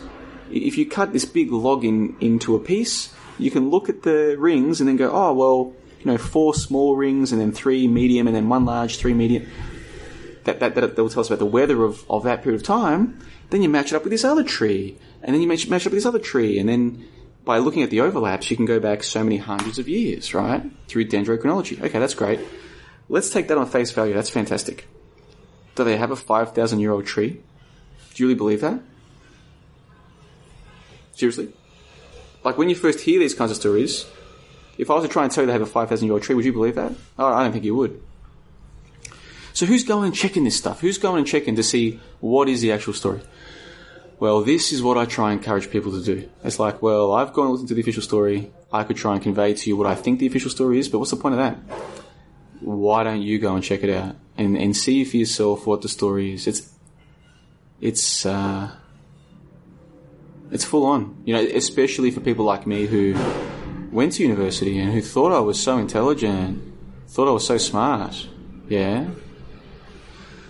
To see just how ridiculous this story is once you actually start evaluating it. Yeah, it's full on, man. And most people are far too proud to ever even entertain these possibilities. And so what that means is that people like me, we're going to seem crazy. Like, look at that crazy guy, man. This crazy guy who went to university, and now he's saying that dinosaurs are a hoax, human evolution is a hoax, war is a hoax, history is a hoax, Nikola Tesla is a hoax, the Titanic never existed, ancient Egypt never existed. Who is this guy? what, this guy's crazy, right? Yeah. To most people, even most conspiracy theorists, I'm going to seem crazy. And this comes with its problems, but also with its benefits. One of the benefits is, hey, I run a website where I make money talking about these things, right? That's not to say that all the members agree with me about all of my opinions. Many of them don't necessarily agree, but at least they know they can come and talk to me, and whatever they have to say, I'm not going to say, well, that's completely crazy, we can't talk about that, because look at my opinions. Clearly, I'm willing to discuss crazy things, yeah? And so I get to travel to Saigon or Hanoi or Bangkok or Kuala Lumpur or who knows where's next. Probably Chiang Mai is next. And then maybe Eastern Europe. I'd love to go and check out Eastern Europe. I'd love to go to Bulgaria, Poland, maybe Romania, yeah? Maybe Mexico. I'd love to go to Mexico. I'd love to go to South America, learn some Spanish. I'm seriously thinking about going to Argentina because their currency has completely tanked. So it's within my budget now to go there. So I'm thinking of going to Argentina. So, I mean, there's all these options for me now. And I don't like being the crazy guy. I don't. And I don't like being the guy who pisses off the other conspiracy theorists. And I don't like being the guy who, makes people... Most people will never agree with me about Tesla. But the intelligent ones who believe in Tesla, it's going to be unsettling for them hearing what I'm saying. They can close the laptop, they can forget they ever heard me, and tomorrow this never happened, basically. But for the period where they're hearing me explain these things, the intelligent ones are like, they can see there's a problem. I don't enjoy doing that to people. I don't enjoy being the crazy guy among people in real life. I don't enjoy being the heretic among conspiracy theorists. None of that's enjoyable at all, Or even just when I meet people, they're like, what do you do? And I'm like, I run a website and blah, blah, blah. If they ask enough questions, I will tell them what I do. I don't like the people who look up my channel and then they're like, what, you don't believe in dinosaurs? And then, none of that is good. I don't enjoy any of that. But on the upside, hey, I get to run a website where I get to talk about whatever I want, and even the people who disagree with me, even the members who disagree with me, they still enjoy having a conversation, leaving comments, getting into what we think we know, that's pretty cool. And I can do this, anywhere in the world, and I get to have this apartment, and I get to stay up until 1 o'clock in the morning doing reviews of people like Jay Dyer and his essays, and that's a cool thing. So there's two, you have to look at the pros and the cons. If I could go back 5 or 6 years, I'd have so much to say to the younger version of me. One of the main things would probably be, look, do all the research you want, just find a good cover story. Yeah, tell people that you run a philosophy club, or tell people that you teach philosophy on the internet, or something like this. That I think that'd be much more sensible than just coming out like this and telling people dinosaurs, they never existed, man. The meteor impacts or the asteroid impact that wiped out the dinosaurs, that's physically impossible because space is a hoax. It's not real. Okay, you watch too much Star Trek, Star Wars. That's not real. You know what I mean? Hey, being this forthright about it, comes with its downsides, I'm afraid. But like I said, you've got to weigh the good and the bad, don't you? Joe M in the live chat says, this is from the live chat, by the way, says carbon dating kind of does have a reference, I think, because it is the rate at which the isotopes decay or something. But I agree it is not accurate. I've heard of living things being dated at 6,000 years. Yeah, the rate at which the isotopes decay or something is the story. I think that might be rain in the background. Hopefully it's not coming through too loud. Yeah. The rate at which the isotopes decay or something. Yeah, because supposedly what they can do is they can take this sample and they can determine what is the ratio of C14 to C15 or something like this, right? What is the ratio of argon whatever to calcium whatever or whatever, right? And supposedly they know what it was 6,000 years ago. For them to know that, you would still have to have a reference point, wouldn't you? Like you would still have to know what it was 6,000 years ago. No, that's extrapolated. Well, the change between now and 30 years ago, or the change between now and 100 years ago, so because of that we can extrapolate. It's like, okay, so you're extrapolating what? 98% of that period of time? 99% of that period of time? And that's an assumption that you're willing to go. So you're willing to take this fundamental assumption and base everything else on top of that? Really? That's science, is it? Okay. And that's the story. And that's if you take on face value that they can even determine the ratio of isotopes, right? Which, personally, me, I find even that questionable. Very questionable. But let's give them that. Let's say, no, you can. Give them this thing and they can determine the ratio of the isotopes. It's like, okay. But they still, how do they get that reference point for 5,000, 10,000 years ago? And how do they know that this particular sample has been decaying at that rate the whole time? How do we know that there wasn't some event 500 years ago, and in this particular area where the rock was, it got a whole blast of this new ratio of isotopes, right? How would you know? How the hell would you know that? It's absolutely ridiculous, isn't it? Absolutely ridiculous. But that's the story. That's how it is. 1717 We Sleep They Live says, I woke up when I gave up television. Nobody is exempt from the alpha waves TV creates. Advertising symbology works. Esoteric knowledge of this creates a reality we buy into. Yeah, that's the thing with television. I know so many people who think they're awake, but they still watch hours of Netflix a day. And it's like, well, look, if you enjoy it, don't stop, but just don't kid yourself that you're not being programmed. Of course you are. Of course you are being programmed. And not just by the advertising, by the TV shows themselves. You know? Like Game of Thrones, I've never seen it, but I've heard there's incest in there. I mean, look, what do I know about Game of Thrones? The point is, whatever's happening there, going into your brain. But, you know, then again, some people don't think that incest is bad. I read, just yesterday, I was reading, it was like, Quora.com, where people ask questions of things. I read a reply that someone had left, and I clicked on her profile. And then I was going through her profile, and she was leaving comments to all different kinds of things. And I read her making a case for incest being okay. And I don't think she was joking, because a few replies down, she replied to someone else about a different question. And so I was fascinated, so I kept reading, and yeah, like several times in different areas, she basically argued for incest being okay, which a lot of people will find reprehensible. But then it's like, well, is gay sex okay? Most people say, yeah, why not? Is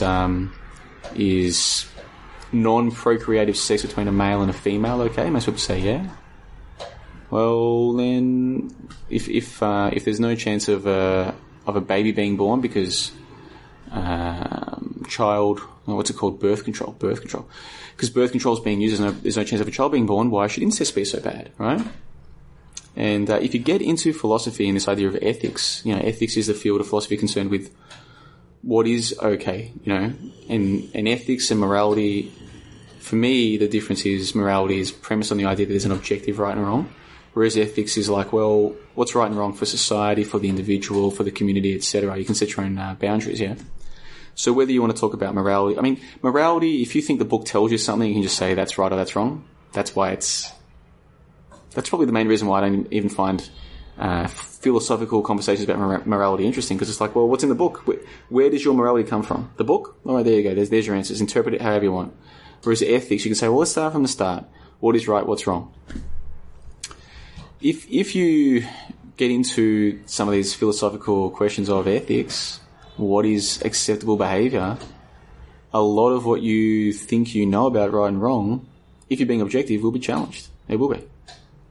And so, yeah, if you're cool with non-procreative sex between a man and a woman or a man and a man, why does it matter if that man and woman are from the same family?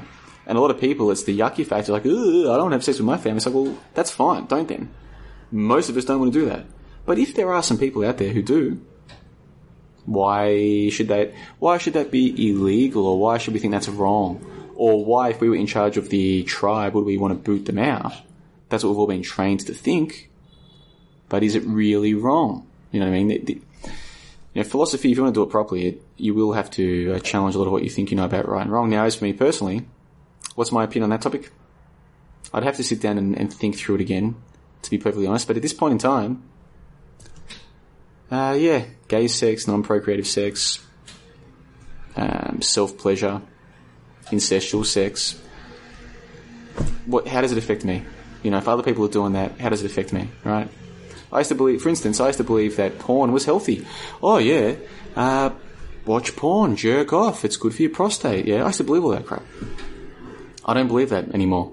I do not believe that anymore. I think porn should be treated like a drug. Yeah, I think sex should be treated like a drug.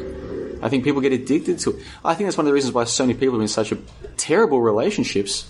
They're addicted to the sex. And not just the sex as in the actual intercourse, just the feeling that you get when you're hugging somebody or they're hugging you, or even just the feelings people get from being in public with their partner. It has an effect on us, I think, physiologically. And I think a lot of people are addicted to that, physiologically and psychologically. And this addiction leads to them putting themselves in bad situations over and over and over again. And so especially when it comes to sex, very powerful, has an effect on you, addictive, and so it is with porn and self-pleasure and all these things. Yeah, it's not healthy to do it every day. No, I don't think so. I do not think so. Porn especially. No. Is it evil? I don't think so. Is it necessarily bad for you? Well, it's like a drug. Is a drug necessarily bad for you? If you're only doing it once every now and then, maybe not. But definitely not something you should be doing every day, right? But do you hear me talking about that very often on my channel? No. Do I talk about that very often on my website? No. Because if there's people on the website who do that every day, well, how's that my business? It's not my business. And I can't prove to them for a fact that it's wrong, can I? I can't prove to them for a fact that it's bad for them. What I can do at least is say every now and then, well, who told us it's good for us to watch images on a screen, fake images on a screen, and play with ourselves watching that? Who told us that's healthy? Oh, school did it. School did for me. Is it worth reevaluating who might have been behind telling me? And why is all the porn so free? Why is that? Why is there so much free porn out there? Who's behind that? What's the agenda? What's the agenda behind that? Think about it. So I first heard about NoFap probably 2013. I had a friend who told me about it. I thought he was crazy. In fact, I mocked him when he was telling me about this. It's like, that's crazy, man, blah, blah, blah. But eventually I tried it. There's a lot of things that might sound crazy that I'm willing to try. Same with intermittent fasting. When I first heard about intermittent fasting, I'm like, that's crazy. Tried it. I liked it. Let's stand in the background. I don't know if that's a girl crying or laughing. Could be either. Could be, look, Vietnam, man. No, I think she's laughing. I think they're having fun out there. Yeah, Vietnam, man, crazy country. The gender dynamics are very different here to what we're familiar with in the West, if I can just put it like that. Or at least in the Five Eyes nations, the British-derived countries, where a lot of men are getting abused by their so-called wives and girlfriends often. and they're trained to believe that they're still the evil ones. You know what I mean? Men are the abusive ones, even though they're the ones getting abused physically and mentally. Then you come to a country like Vietnam where it's just a very different dynamic. And hey, I'm a visitor. I'm just a guest. I come here, I get a 3-month visa. 3 months are up, I'm out of here. I'm not here to judge anybody. Just here to take it all in and just to go with the flow. Yeah? But yeah, I don't think that noise heard in the background was a girl crying, but we live in a country where if a girl speaks out of turn, she might be reminded who's boss. That's how they are here. And of course, a lot of people watching this will be like, Joby, why are you smirking? Like, that's horrible. Yeah, in our countries, it's horrible. And look how happy our women are. They're all on antidepressants. They're all on anti-anxiety medication. They're all depressed as shit. Why is that? Why is that? Oh, feminism has been such a wonderful thing for women in Australia. And look how happy they all are. Man, they're depressed as shit. Mind you, so are most of the men too. All of this progressivism. Oh yeah, what a wonderful boon it's been. Yeah? Whereas in Vietnam, on the TV you'll just see part of the story, girl speaks out of turn, she's reminded who's boss, and the family goes back to business and everybody's happy. And look, I don't know if the people here are happy or not. It's very difficult for me to tell. But they definitely seem happier, the couples seem happier than the couples in Australia. I remember there was one particular instance, and I'm not trying to say that one instance proves a case, but I remember in Brisbane I was walking, I think I was going to a cafe to have coffee with a mate, and I and then a couple of other mates were all meeting out for coffee. And this other mate of mine, at the time he was a single man, and at the time I was in a long-term... neither of us was committed to a wife or anything like that, and both of us were young enough to be thinking, well, what is the best way to live our lives, you know? And he and I were both discussing this idea that a lot of men, even attractive men, like way more attractive than me, end up with women who end up being bad news for them, right? And we're having this kind of conversation. Anyway, this same friend and I, as we're walking to the cafe, what do we see? This cute-as dude, right? Like, most women would agree, this guy's cute. Most men who know aesthetics would say, this guy's cute, right? He's pushing a pram. And he's getting abused by this woman who you would infer is his baby mama. You would infer is his girlfriend or fiance or wife. Like, he's getting abused publicly, man. This is daytime. Pushing the pram. This would have been a Sunday too, because it would have been a Saturday or a Sunday, because at that time of day, otherwise we'd be at work. So on a weekend in beautiful Brisbane, the sun's out, pushing the pram, and he's getting abused by this lady, by his baby mama in public. Right? And it's just, you know, sometimes you might be thinking about something or talking about something, and then you see a sign, and it's almost like a confirmation, like something bigger than you is putting that sign there to say, yep, you're on the right path, boys. And this, like I said, this dude was a cute dude, man. Like, this idea that, cause, you know, a lot of the MGTOW crowd, they're very bitter and jaded, right? They've learnt about the so-called 80-20 rule, which is really more like 97-3 or 98-2, okay? And most men, including me, we're in the 97 or the 98, okay? We're practically invisible. And a lot of guys, when they learn that, understandably, they get very bitter, very jaded, and they start venting. And they start hating people who are not responsible for it, okay? Women today are not responsible for the system, and they're not responsible for their own nature, okay? They're responsible for their own actions as an individual, at least to a degree. But why hate on the Chads? Why hate on the Stacys? Why hate on anybody? Okay, it is what it is, yeah? It is what it is. And yeah, so a lot of these MGTOW dudes seem to be under this false impression that, oh, the Chads, man, you know, they've got it too easy, blah, blah, blah. It's like, dude, you can be a Chad, and then the moment you get married and there's a power imbalance, you'd want to hope that this is a very good lady who's been raised in a good house.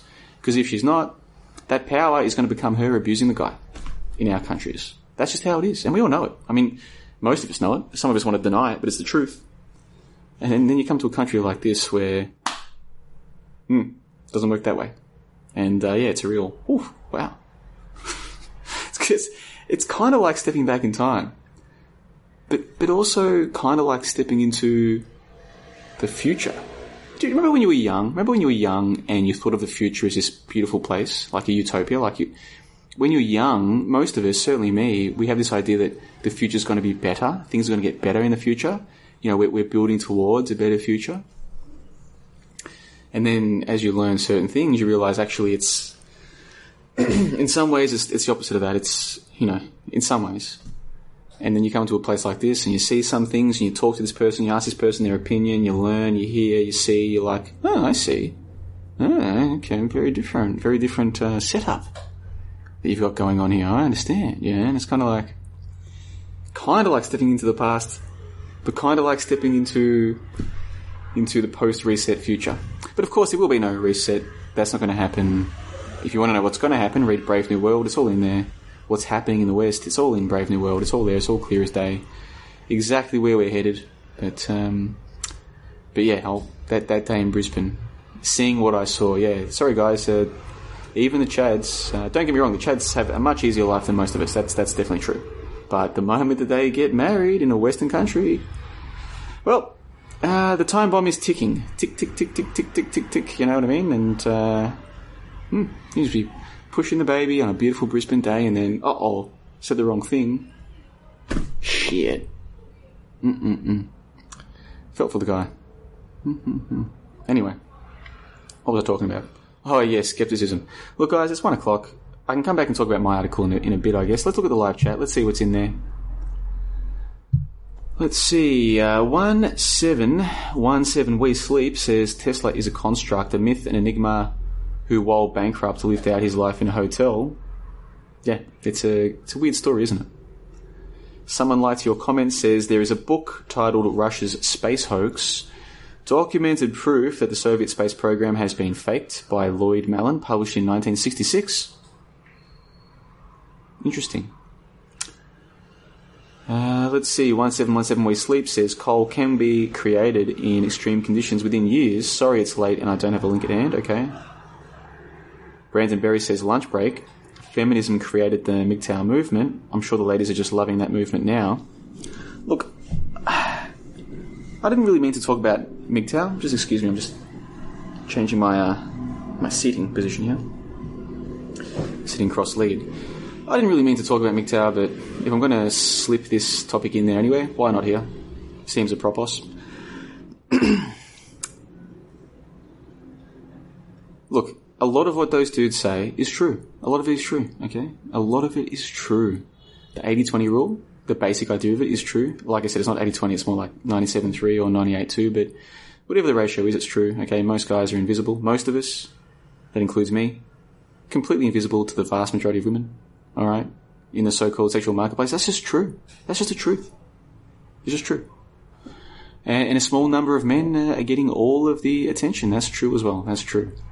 But why be bitter about it, right? Like, okay, yes, you've been deceived by TV and by Disney movies and probably by your mother and your aunties and your grandma and God knows, and married men in your life as well, trying to con you as well. Like, oh no, there's one there for you and it's all about common interests and your personality and all this stuff.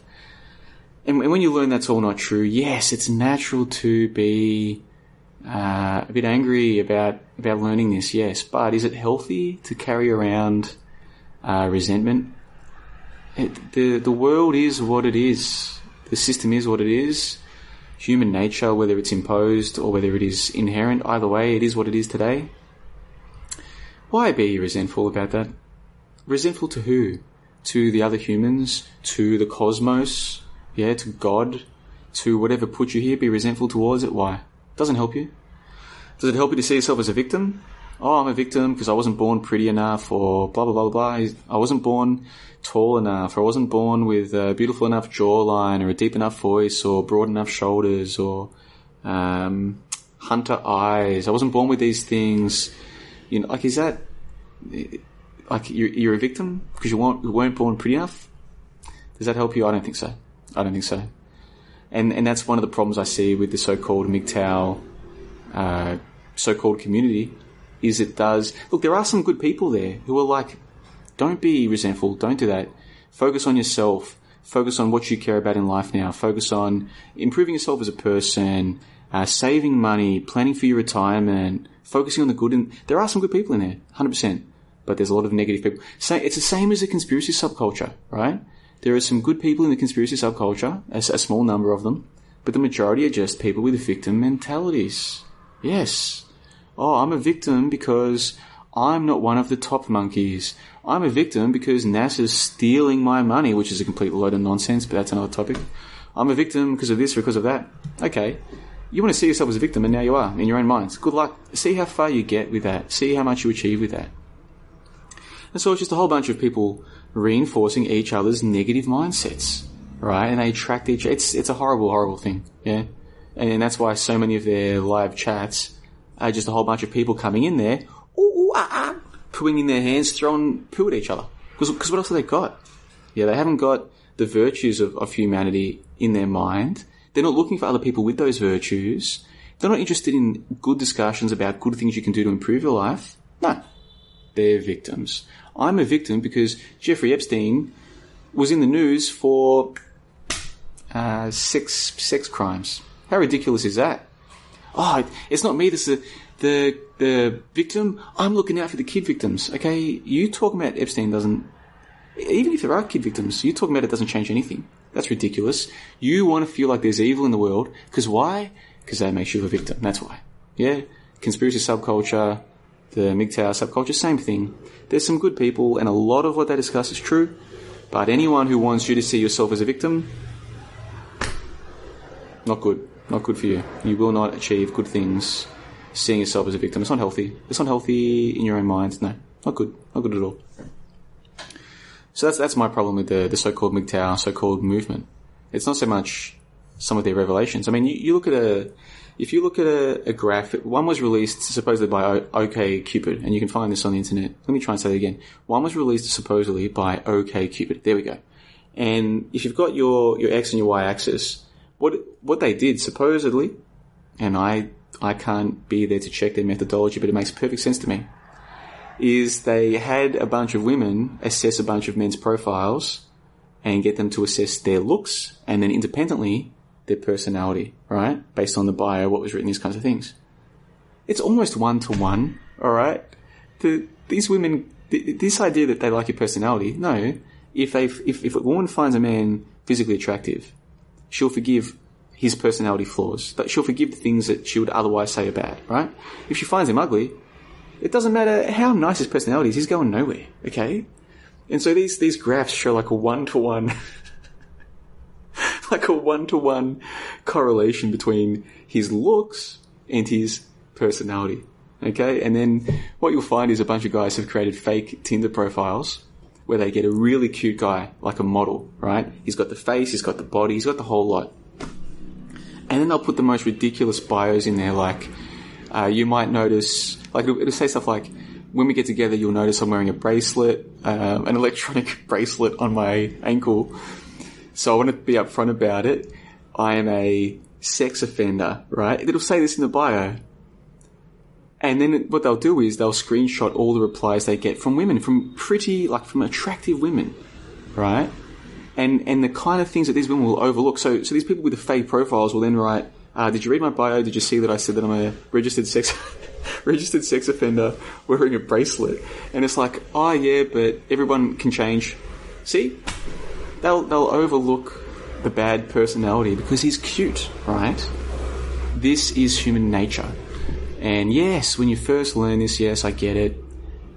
Learning about a lot of things is difficult, yeah? Learning about real human nature, the real gender truths, it's difficult. Same as learning about, you've been deceived about what you think you know about history, what you think you know about space, what you think you know about dinosaurs, what you think you know about just about everything that's on your TV. Yeah, it is painful because you've been deceived and you feel embarrassed. Like, oh, how could I have been fooled for so long? How come I believe the TV for so long, right? How come I believe the whole, there's someone out there for you, or it's all about your personality, or how come I believe that for so long? Like, you feel embarrassed. It hurts your ego. It's like, I'm such a smart person. Oh, people take it very personally when they discover some of these truths, yeah? So yeah, I get it. I get the bitterness, but really you have to get out of that. If you want to do something successful or productive with your life, you have to move on from that. And then also, if you can pass certain minimum benchmarks to attract a long-term mate, because the marriage marketplace value is very different to the sexual marketplace value. The cute guy, the tall guy with the looks, he's dude, it's too easy for him, right? But for most guys, these short-term arrangements, difficult to come by for most guys. That's just the fact of the matter. But when it comes to marriage, though, more of the guys are now in the game because women will settle for longer-term relationships, yeah? Because they can't all be with the cute, rich dude. There's not that many cute, rich dudes, right? Those few cute dudes and those few rich dudes and the very few cute, rich dudes, man, this is like one gigantic video game of Leisure Suit Larry for those guys, right? But so those guys aren't marrying most women. They can't. There's not nothing. So when it comes to marriage, women will of course settle for a guy who's not actually that cute, all right? But he still has to meet certain benchmarks if he wants to attract any kind of decent partner. He has to be a certain height, has to earn a certain amount of money, has to meet at least certain facial characteristics, has to be able to pass what they call neurotypical, has to be able to get along in groups, with all the other cool people, and doesn't necessarily have to be the most popular, but has to at least be able to pass for cool, you know what I mean? So there are certain things you have to be able to do. Now some guys, they might not rank high enough on the sexual marketplace to have the fun or the success they think they deserve or that they want. But if they want to, they can still find a long-term partner and have a family, which many people would suggest is a very good thing to do, to be content and to be happy with your life, right? So once they learn a lot of these, I think I'm back. OBS is disconnected 4 times, I think, to hit them, to scratch them, to throw plates at them. This stuff does happen. The men who let women get away with that behaviour, how can you not say that they're part of it as well? So it's not just female nature, it's human nature. So once you learn about the human nature, do you want to still be part of this game and have a family, which a lot of us, that's all we wanted. That was all we wanted. We wanted to have a loving wife and children and put our time and our life energy into raising children. Yeah. So now that we know what we know, do we still want to do that? And many people, the answer will be yes. Okay, if so, are you going to do that in the United States or in England or in Australia or in Canada or New Zealand or in Western Europe? Are you going to do that? Or do you now have to consider going to Eastern Europe or to South America or to Asia or to some place where the laws aren't... I mean, the laws now in Australia basically encourage women to treat their husbands like shit, basically. It's just a constant shit test, basically. Not for all husbands and not all women, of course, but generally speaking, yeah, the laws now are set up. It's just, your marriage is now just one giant shit test, day after day. And the moment you fail the shit test, she's got cute guys on Tinder, and she's got a government who will give her free money, and your house probably. And, yeah, you know, so it's a disaster. Complete disaster. So what are you going to do about that? Sit around and complain? Well, that's not going to achieve anything. Not going to achieve anything, okay? You have to make up your mind. Do you want to still pursue a family? Which means basically looking for one of those real diamonds in the rough in your own country? Or expanding your horizons, right? And then if you choose the latter option, how are you going to get to Eastern Europe or to South America or to Asia or wherever you think you're going to find the one for you? How are you going to do that? How are you going to fund it? What are you going to do when you get there? Are you going to stay there? Are you going to bring her back to your country? You know, these are things that are very difficult. And I don't have any answers. I'm 32, no children. Don't think I'll ever have children, which is kind of a shame, but who knows? Who's what the future holds, you know? So that's the thing. This is difficult stuff. It's the same with the conspiracy subculture. A lot of these difficult questions about, okay, well, what do I do with my... Now that I know that we have been lied to about all these things, what do I do now, right? What do I do now? And it's like, well... That's difficult, isn't it? Because now you have to think for yourself. You have to come up with your own plan. You have to be responsible for your own health. You can't rely on the TV to tell you what's healthy. It's going to lie to you. That's its job. So you're going to be responsible for yourself.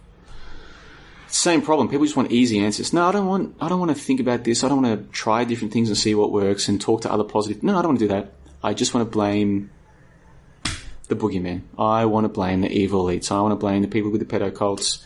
I want to blame the Jews. I want to blame the Illuminati. I want to blame the Jesuits. I want to blame the CIA. I want to blame the leftists, the globalists. But it doesn't matter. I don't want to sit here and think about what to do with my life now. I just want to sit here and complain and blame someone. Conspiracy, they've got all their boogeymen. And MGTOW have their easier thing to do as well. Now let's just sit here and complain about women. Let's just sit here and complain about women. Yeah? What's that going to achieve? Nothing. Absolutely nothing. Just as sitting there and complaining about men won't achieve anything either. All these blue-pilled simps who let the women get away with this behaviour, does sitting here and complaining about them achieve anything? No. This is the world we live in. I'm not going to change that. You're not going to change that. What are we going to do with our lives now that we know what we know? What are we going to do? And yeah, like I said, I've got no easy answers for you. What I can tell you though is just coming to Asia for the last 10 months has opened my mind to elements of human nature that I had to be immersed in and to see, to get a better understanding of. And this just makes me even more keen now to go to Eastern Europe, to go to South America. I've already been to Africa. I've already seen... Look, I'd happily go to Africa again, but I saw what I needed to see 9 years ago when I went there. Don't really need to see that again. I'd be happy to, but I've seen that. But I'd love to go to Europe. I'd love to go to South America, because who knows... you know, how much that will open my mind as well to seeing how these people behave, how those people behave, how these people behave when they're with you, how these people behave when they're with them, what you can see when you're just observing, what you can see when you're sort of part of it, what you can see on their TV. Like, the TV does affect people, okay? It's partly a reflection of people, but it also partly imposes certain value systems on people. You know, it's a bit of give and take, isn't it, to an extent?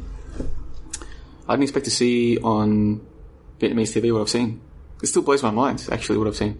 So who knows what I'm going to see on Eastern European TV? What do they think is normal? What do they think is acceptable? Yeah.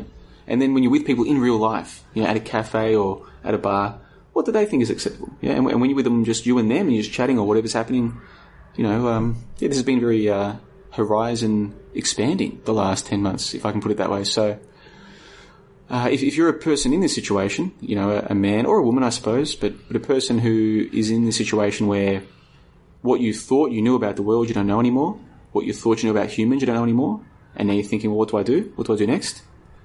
I think it's definitely worth, if you can, trying to get out of your country and just seeing a different part of the world, whether it is Central America, South America, Europe. Listen, if you've grown up in America or Canada, you don't need to go to Australia, okay? It's just as bad, if not worse, in a lot of ways, in terms of the social element, all right? But you just go somewhere different, and just... Because what it does is... It's the same as if you try and learn a different language, right? When I first started trying to learn Chinese back when I was a university student, it forced me to reconsider what I thought I knew about English. Because we're not taught English that well, okay? Certainly in Australia, and I think in most countries. We're not taught our own language that well. I've met Germans who know English better than I do. I might be able to speak it better than them and write it better than them because I've got more practice. But in terms of the technical elements of English, no, they knew it better than I did because they're trained that. Some of them are trained that way. Our technical knowledge of our own language is terrible. So when I was learning Chinese, it forced me to be like, hold on, what do I even know about English? And my English actually improved as a result of learning Chinese, as crazy as that sounds. So it is, I think, with going to a different culture.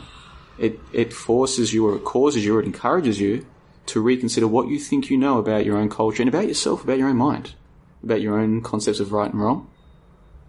And I could give you specific examples, many specific examples, and maybe one day I will make some videos about this, or write some articles, or produce some podcasts or something about this. Yeah, the last 10 months have just been full on in so many ways. So I could describe them. I want to say to you, I can't even describe it. No, I could, just not tonight. It's 1:30 in the morning. But in terms of an overall comprehensive answer for you, what do you do now? Now that you know about the 80-20 rule, or now that you know about the looks, personality correlation. Yeah, I mean, what else is there? What are some of the other truths that the MGTOW groups do have? I used to have like 5 or 6 off the top of my head that I could cite as examples that when you look into it, what they're saying is, look, just lookism in general, man. Just lookism in general. Yeah. It's a black pill, man. Looking into lookism is a black pill. Such a black pill. It really is. I don't even recommend that, to be honest. If you haven't done that yet, don't do it. I mean, if you really want to do it, I'm not going to talk you out of it, but I'm definitely not going to talk you into it, okay? Learning about lookism is full on. I can sort of sit here and smirk now, but it wasn't that funny a year or two ago when I first learned about it. Just sort of sit there and shit. And then you see it happening in real life. You're like, holy crap. So much of my life was a complete delusion. Deluding myself, man. In good ways and bad ways. You know, delusions don't have to be bad or good. You can find a lot of your life you were sort of seeing things through a certain prism that just weren't true. You can see that you had certain advantages that you didn't realize, and certain disadvantages you didn't realize, and certain good things that happened you thought were because of these other things, but they're really because of this. Certain bad things that happened you thought were because of this, but they're really because of that. Yeah, it'll throw you. It's like chucking a baby into a tumble dryer. You know what I mean? I have seen footage of that, by the way. I've been reading too much Poll lately. You know, 4chan Poll. You can't joke about throwing babies into tumble dryers. Well, it's not really a joke. This actually does happen. You see footage of it. And I'm not going to name the ethnicity of the people who I saw putting their babies in tumble dryers, but it happens. It happens. That's the thing too. Part of me thinks, bro, look at some of these complete retards having children. You have to have... It's your duty to have children, because even if you're not the smartest guy in the world or the best guy in the world, Jesus, at least you're thoughtful enough to read books to them at night, which most parents don't do. Oh, too busy to read books to your own children. Okay, whatever. You know, you're not going to put your baby in a freaking tumble dryer, are you? No, you're not. You know? There's other people putting their babies in tumble dryers. There's people never reading to their own children. Imagine such a thing. You've got a child. It would love for you to read to it, and you don't read to it? Even 15 minutes a night? Holy crap, there are these people out there. It's incumbent on me and people like me to have children because we'd be such better parents. And it's like, yeah. But, you know, hey, man, listen to this Brave New World agenda. It's real. It's a real thing. It's happening. I'm not stopping that. It is what it is, man. But look, I fully get, if you're out there, you're watching this right now, or you're listening to this, and you're like, JLB, dude, this is totally wrong what you're saying. This is totally defeatist. But it's like, I totally get that perspective as well. Because I used to have that perspective. Like, oh, we. Who the hell is we, by the way? Oh, the truth movement. Yeah, the people who know. Dude, most of the so-called truth movement don't know shit. They still believe in ancient history. They still believe in the ancient Egyptians. They still believe in carbon dating. They still believe in rocks flying around in space. Yeah? Give me a break. These people are clueless. There is no we. But even if there was, we are outnumbered millions to one. You understand that? Okay? Millions to one. So this idea of, oh, you're being defeatist, what the hell are you talking about? The score is 110-3, and there's 5 seconds left on the buzzer. And I'm saying, I'm not worried about the result. And you want me to be worried about the result? You worry about the result. Okay? You worry about the next 5 seconds of the game and everything that comes afterwards. Because me, dude, I'm hitting the locker room, getting my stuff, and I'm going out of here. And I'm partying because this game's over. And as far as I'm concerned, it was over before I was even born. And if you believe otherwise, that's fine, but take your delusions elsewhere. I've spent 5 years having my delusions just smacked out of my head. Like I said, going around in a tumble dryer. Like, what the hell? You think you learn one thing, and it's like, whoa, that other thing doesn't even matter anymore because I learned this other thing, and then, whoa, like, holy shit. Plato not real? What the hell? Outer space. What is my evidence for outer space? Uh-oh. Shit. You know what I mean? Bang, going around. Well, it doesn't really matter because, looks are important, but personality is important. Oh, shit. Going around the tumble dryer. Oh, well, it doesn't really matter because most marriages don't end in divorce. Oh, you look into the statistics. Oh, I see. Okay, alright. Shit, going around this tumble dryer. Just gets worse and worse, doesn't it? Can someone please turn this tumble dryer off because it's getting very hot in here? Going around and around. And then meanwhile, you find people who claim they know what's going on. You're having a nice conversation with them, and then they let some monkey into the chat. He goes, ooh, poos in his hand, throws the poo at them, and you're like, alright, well, get rid of that monkey. They're like, no, I've got a better idea. Ooh, It's like, okay, let them go for a few minutes. This keeps going on for half an hour, just sitting there. Hey, and this is the resistance, is it? This is the resistance that's going to change the system. People who just throw poo at each other on the internet. This is amazing technology we've got. Amazing technology. Phenomenal technology that we have at our disposal. Free. Yeah, free internet. You can stream your opinions, your thoughts, your research, if you do any, to the world. And anyone who wants to can watch you in real time, leave comments. And what do people use this technology for? To go into each other's live streams and accuse them of being Jews. You're a Jew. Oh, you're working for the Jews. Oh no, you're a transvestite. You're working for the transvestites. Really, this is what they use there. The earth is flat and you're a paid agent sent to discredit the flat earth movement. Yeah? That's what people use the technology for. Yeah. And this is the resistance. This is the resistance. Really. You believe that? I don't think you really believe that, to be perfectly honest. I don't think you really believe that. I think some people like to LARP, to live action role play. Yeah, LARPing is the resistance. Yeah, we're the resistance, man. We know the truth. Yeah, we're going to take down CNN, NASA, the Jews, the Jesuits. We're going to expose the Freemasons. Give me a break, man. Give me a break, man. The masses, forget about it. So there is lots of truths in the world to learn, and skepticism helps with that. And I was meant to be talking about skepticism today, but check the links in the info box below. Go and check out Jay Dyer's piece, see if you like it. Check out my piece. Make sure let me show you this again on the screen. Let's go to this. What you really want to do, the most important thing for you to do right now, if you haven't already done it, it'll take you not even 1 minute. Go to the mailing list, sign up. It'll come up with this page. There we go. Very nice.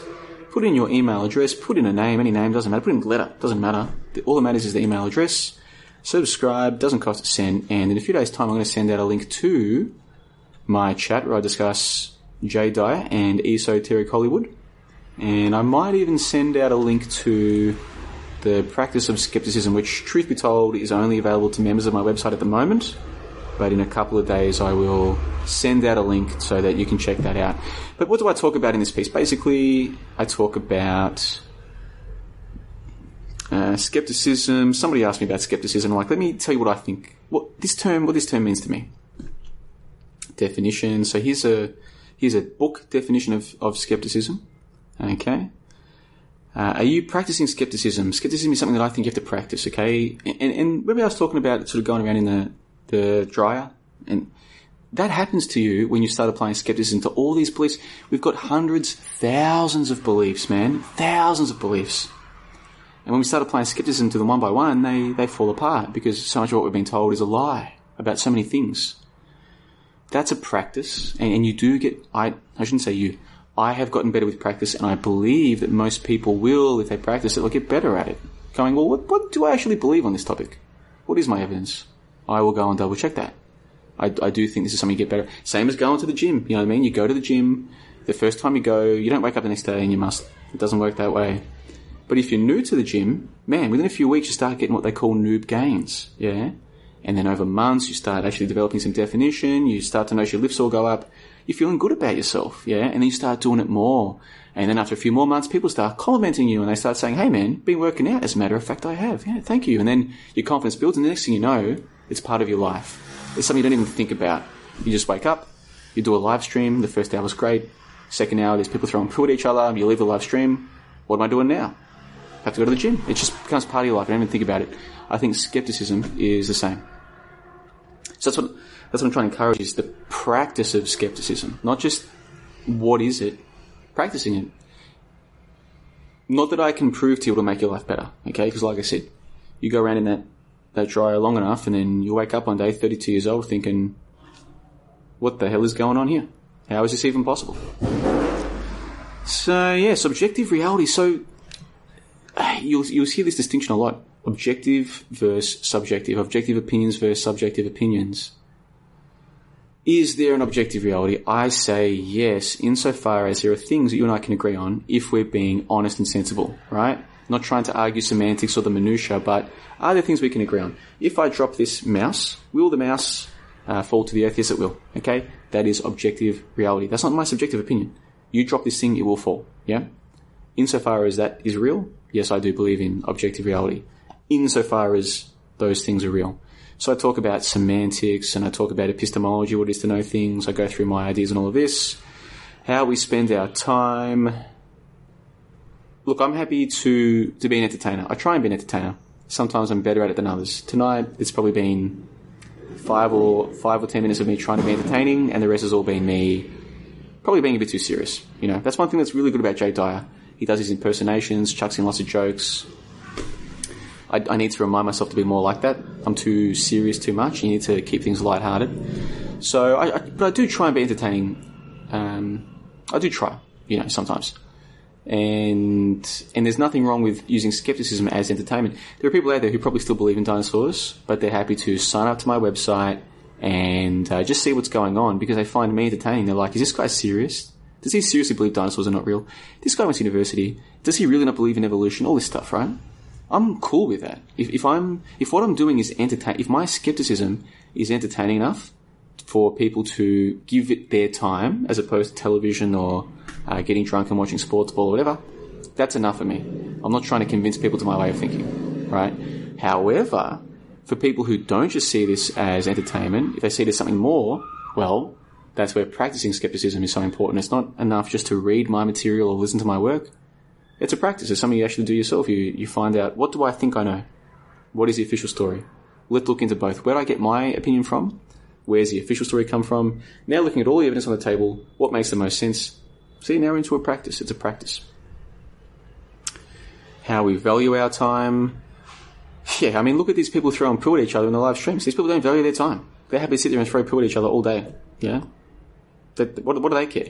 They don't care. Me, I do care. and I spend the whole walk, the next 15 minutes once I leave my place, I spend that whole walk going, man, that hour you're never getting back, bro. For what? You were just sitting there in silence, watching people throw a pill at each other. That's just silly. Don't waste your time. There's not enough time to waste doing that. If you want to waste time, at least do it something having fun. Sitting there watching monkeys throw a pill at each other, that's not fun. Not for me. Watching versus doing, same basic idea.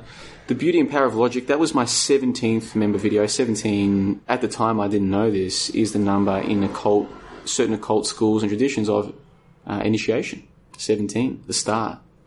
But that's just chance. It just so happens that in the one hour piece that I released about logic, as I see it, and in that particular piece I used a book that I actually kept from university. There was one university course that I took that was a course subject. You take 4 subjects a semester, or 4 courses a semester.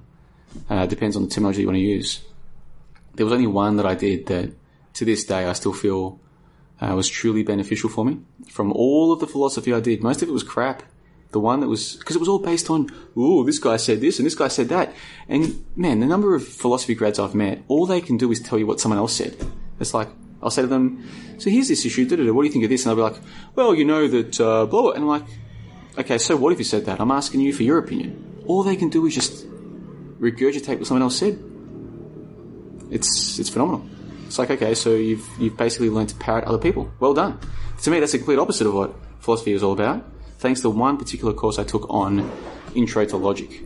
And I took that in first year philosophy. And, anyway, the point of my story is I based that particular piece, The Beauty and Power of Logic, on some of the introductory concepts from that particular course. I kept my course notes and everything and just said, here are the things that stuck with me when I took that course and the things that got me thinking about and the things I've been thinking about ever since then. So I mentioned that in that particular piece. Take a walk on the wild side, a trip out to Tucson. So trip out to Tucson, what I'm talking about there is you think that history is real. Most people think history is real, that ancient Greece is real, ancient Rome, all these things. And we assume that there's all these sources for it, that the experts have all these documents, blah, blah, blah. But when you actually take the time to trace the sources, they don't exist. It's not real. It's all fake. Our whole reality that you think you know, going back thousands, that's not real. Not real at all. You can prove this for yourself. It's very easy to do so. And I call this taking a trip out to Tucson. As you can see, the background image from my website is a clip from The 13th Floor, which is a film that was made in the late 1990s, around the same time as Dark City, The Matrix. And it's a film that, I don't want to spoil it for you, but it explores this idea that you've got people who think they know what this reality is. I was one of those people. There are certain things you can learn that change everything. It's not just changing a little bit, it changes everything. And I think the history hoax is that. I think it's one thing to hear me talking about history being a hoax and the Library of Alexandria is a hoax, nobody died, nobody got hurt. Ooh, this great library that had all of the knowledge of human civilization. No, that's a hoax, okay? Oh, no, it existed, but it burnt down. No, it didn't. Didn't burn down. There was no Library of Alexandria. Didn't burn down. Nobody died. Nobody got hurt, period. Once you look into this for yourself, don't hear me talk about it. Once you look into it for yourself, you'll see what I'm talking about. Everything changes. And people who've seen the film The 13th Floor will know there's a key scene where the dude gets told something, can't believe it, he tests it out. Takes the time. That's the thing, just takes the time to test it out. And then he does, he's like, uh-oh. Because he sees the results where, as he was told, he's like, okay, that changes everything. Yes. It changes everything. So it's taking a walk on the wild side, man. You know, like I said, it's jumping into the dryer. You know what I mean? Like, do you want to jump into that dryer? Do you? I don't know, man. I keep trying to explain to people, I don't know if I'm happier now than I was in the past. I don't know. I look at other people, they seem happy enough.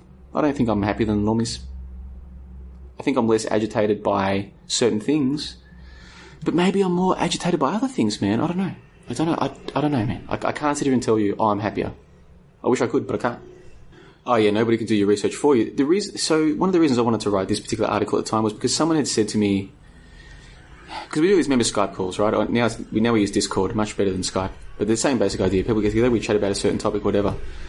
And something had come up where someone had said to me during the call, X, Y, and Z, and then I'm like, and I'm just paraphrasing, this is all going back 18 months, 12 or 18 months, and I'd said words to the effect of, yeah, but have you checked that? And then this person had said to me, that's what I pay you for, John. And it was like, no, you don't pay me to do your research for you. My website has a paywall to get in and a monthly subscription. And with that, you get access to all the material. You get to see the research that I've done that I'm presenting to you, which I believe is all good, but maybe it's not. It's up for you to look into that for yourself. But you're definitely not paying me to do your research for you. No. No. If people were going to pay me to do their research for them, I'd want significantly more than my website costs. Significant. I'm not doing other people's research for them. No. So I had to write this piece, kind of like explaining.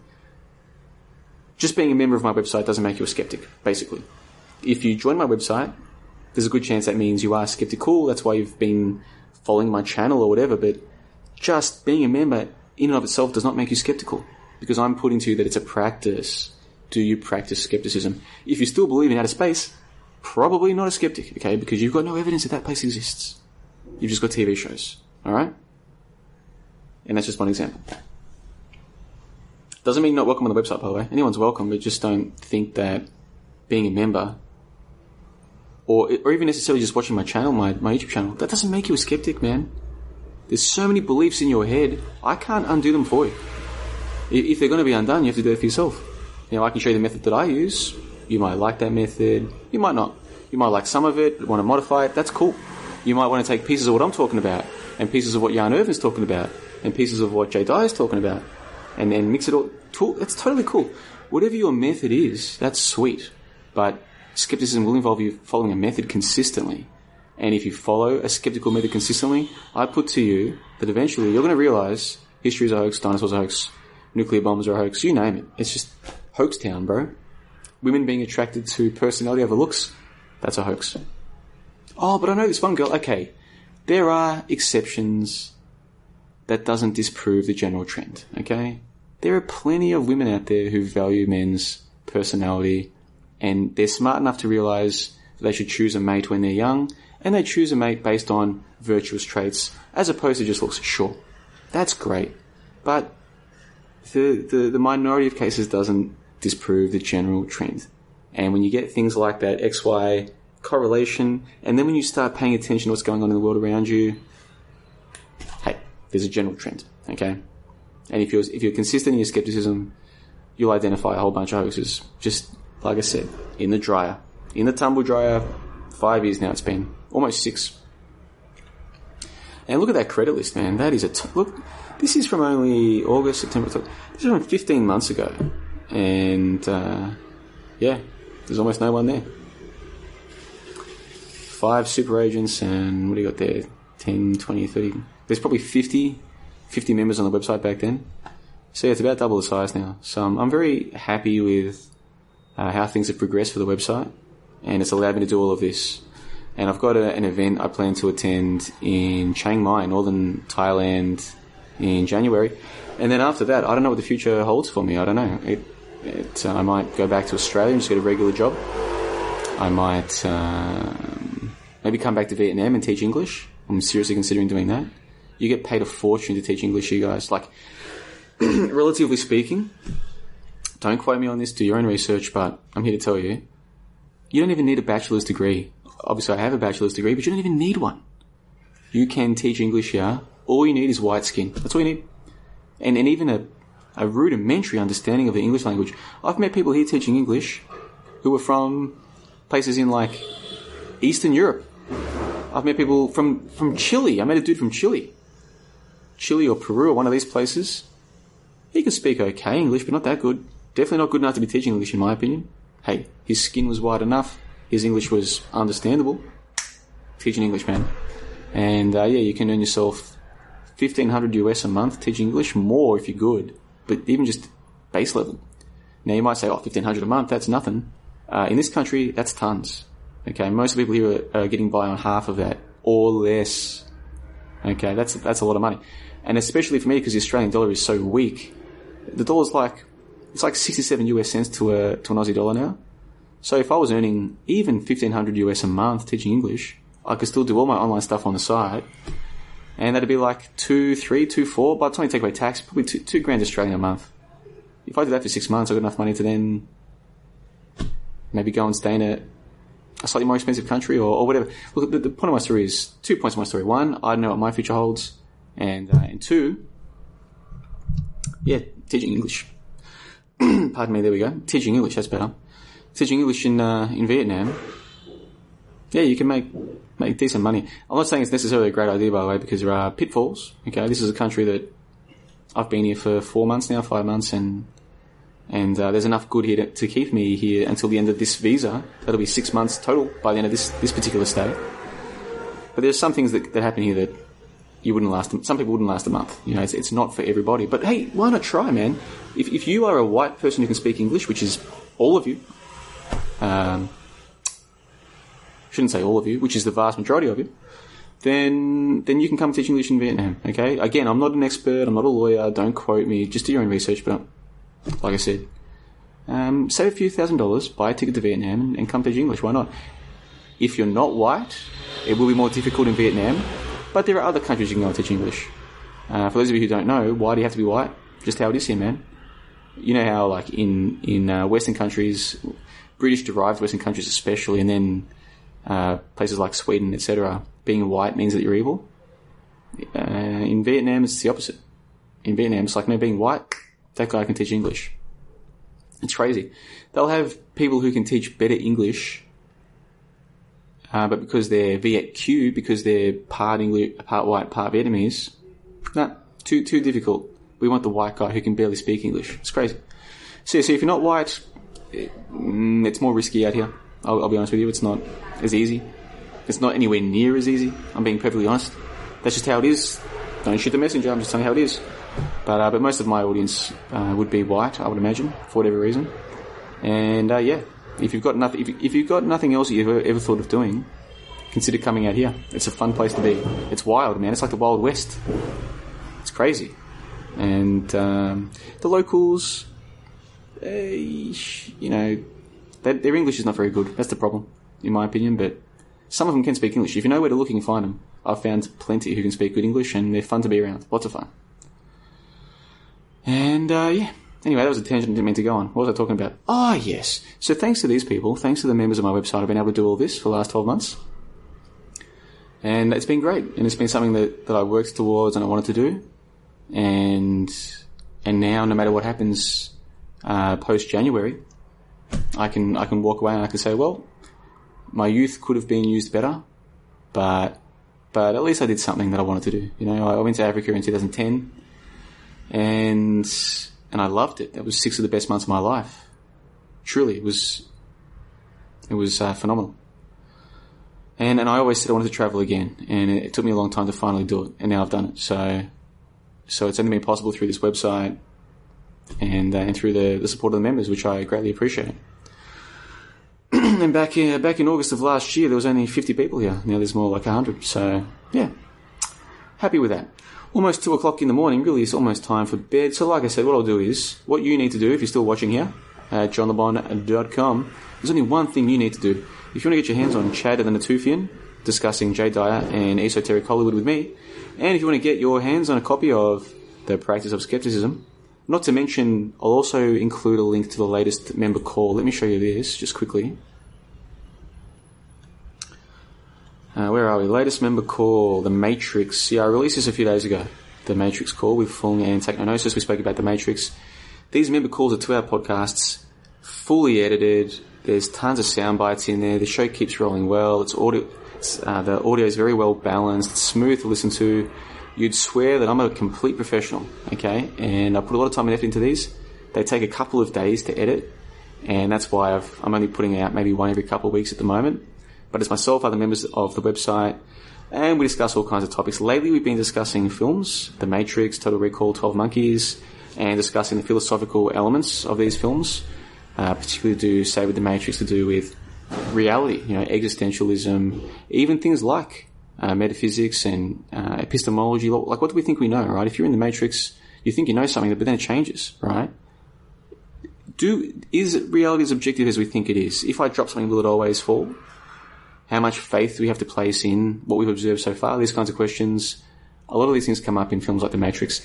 In The Matrix, we also covered, in that particular call, we also covered this question of, was Cypher really the bad guy?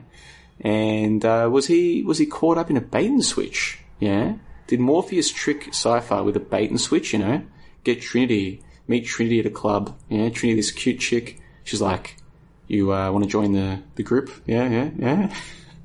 And Cypher's like, yeah, I want to join this group. Joins them, and he gets there. There's only one Trinity on that ship, and she's waiting for Neo. And now Cypher's looking around, and he's like, what have I gotten myself in for? You know what I mean? So, look, these calls can go in any direction. They're a lot of fun. And what I'll do is I'll send out the first hour from the Matrix call to the mailing list as well. So there'll be a lot for you to check out in the next mailing list mail out, which I'll try and send out maybe tomorrow. That gives people time to listen to this call and sign up. And like I said, just go and click here, join it. It's free. Won't cost you a cent. I definitely won't spam your inbox. I don't even send out as many as I plan to. I should be sending out 2 a month, I think, but so far it's more like 1 a month on average. And so big thanks to all the people. If you've enjoyed this presentation, then there's 2 people. There's one guy and then a whole bunch of other people you should thank. The one guy is Jay's Analysis. He released this piece. I used this as the basis for my presentation today. It gave me a good excuse to set a live chat up at 11 p.m. my time. As if I was going to... You know what I would have done if it wasn't for this? I would have just spent pretty much until about this time of night reading the 4chan poll board. I'm hooked. I'm hooked on it. It's no good for me. Look outside there. No good for me. Oh well, these things happen. So yeah, thanks to Jay's Analysis. I'll put the link to this article in the info box below, or in the show notes for the MP3 version. And the other people we should be thanking for this presentation are all of these people here, the super agents, and all of the full members. You've got Adam B and Nicholas are the latest full members, and then, what's this, maybe 50, 60, 70 other full members, a whole ton of people making all this possible, Nook members as well. These are the people who make all of this possible. And like I said, if it weren't for them, I wouldn't be doing this, and I'm very appreciative of the fact that there's people out there who support what I'm doing. So thank you all very much to all of you. And to all the people who've ever supported what I'm doing, I really do appreciate it. Thank you all very much. So I think we'll wrap it up there. I might just read out the comments one more time. Let's see what's going on. Alright, let's see. Brandon Berry says, I just discovered the MGTOW movement like a week ago. I've known about Witness Nature for some time, and I'm certainly not bitter, just glad to know enough not to get trapped. Controversial term, trapped. I was recently chatting with an old comrade of mine on the phone, or on Skype as the case may be. And,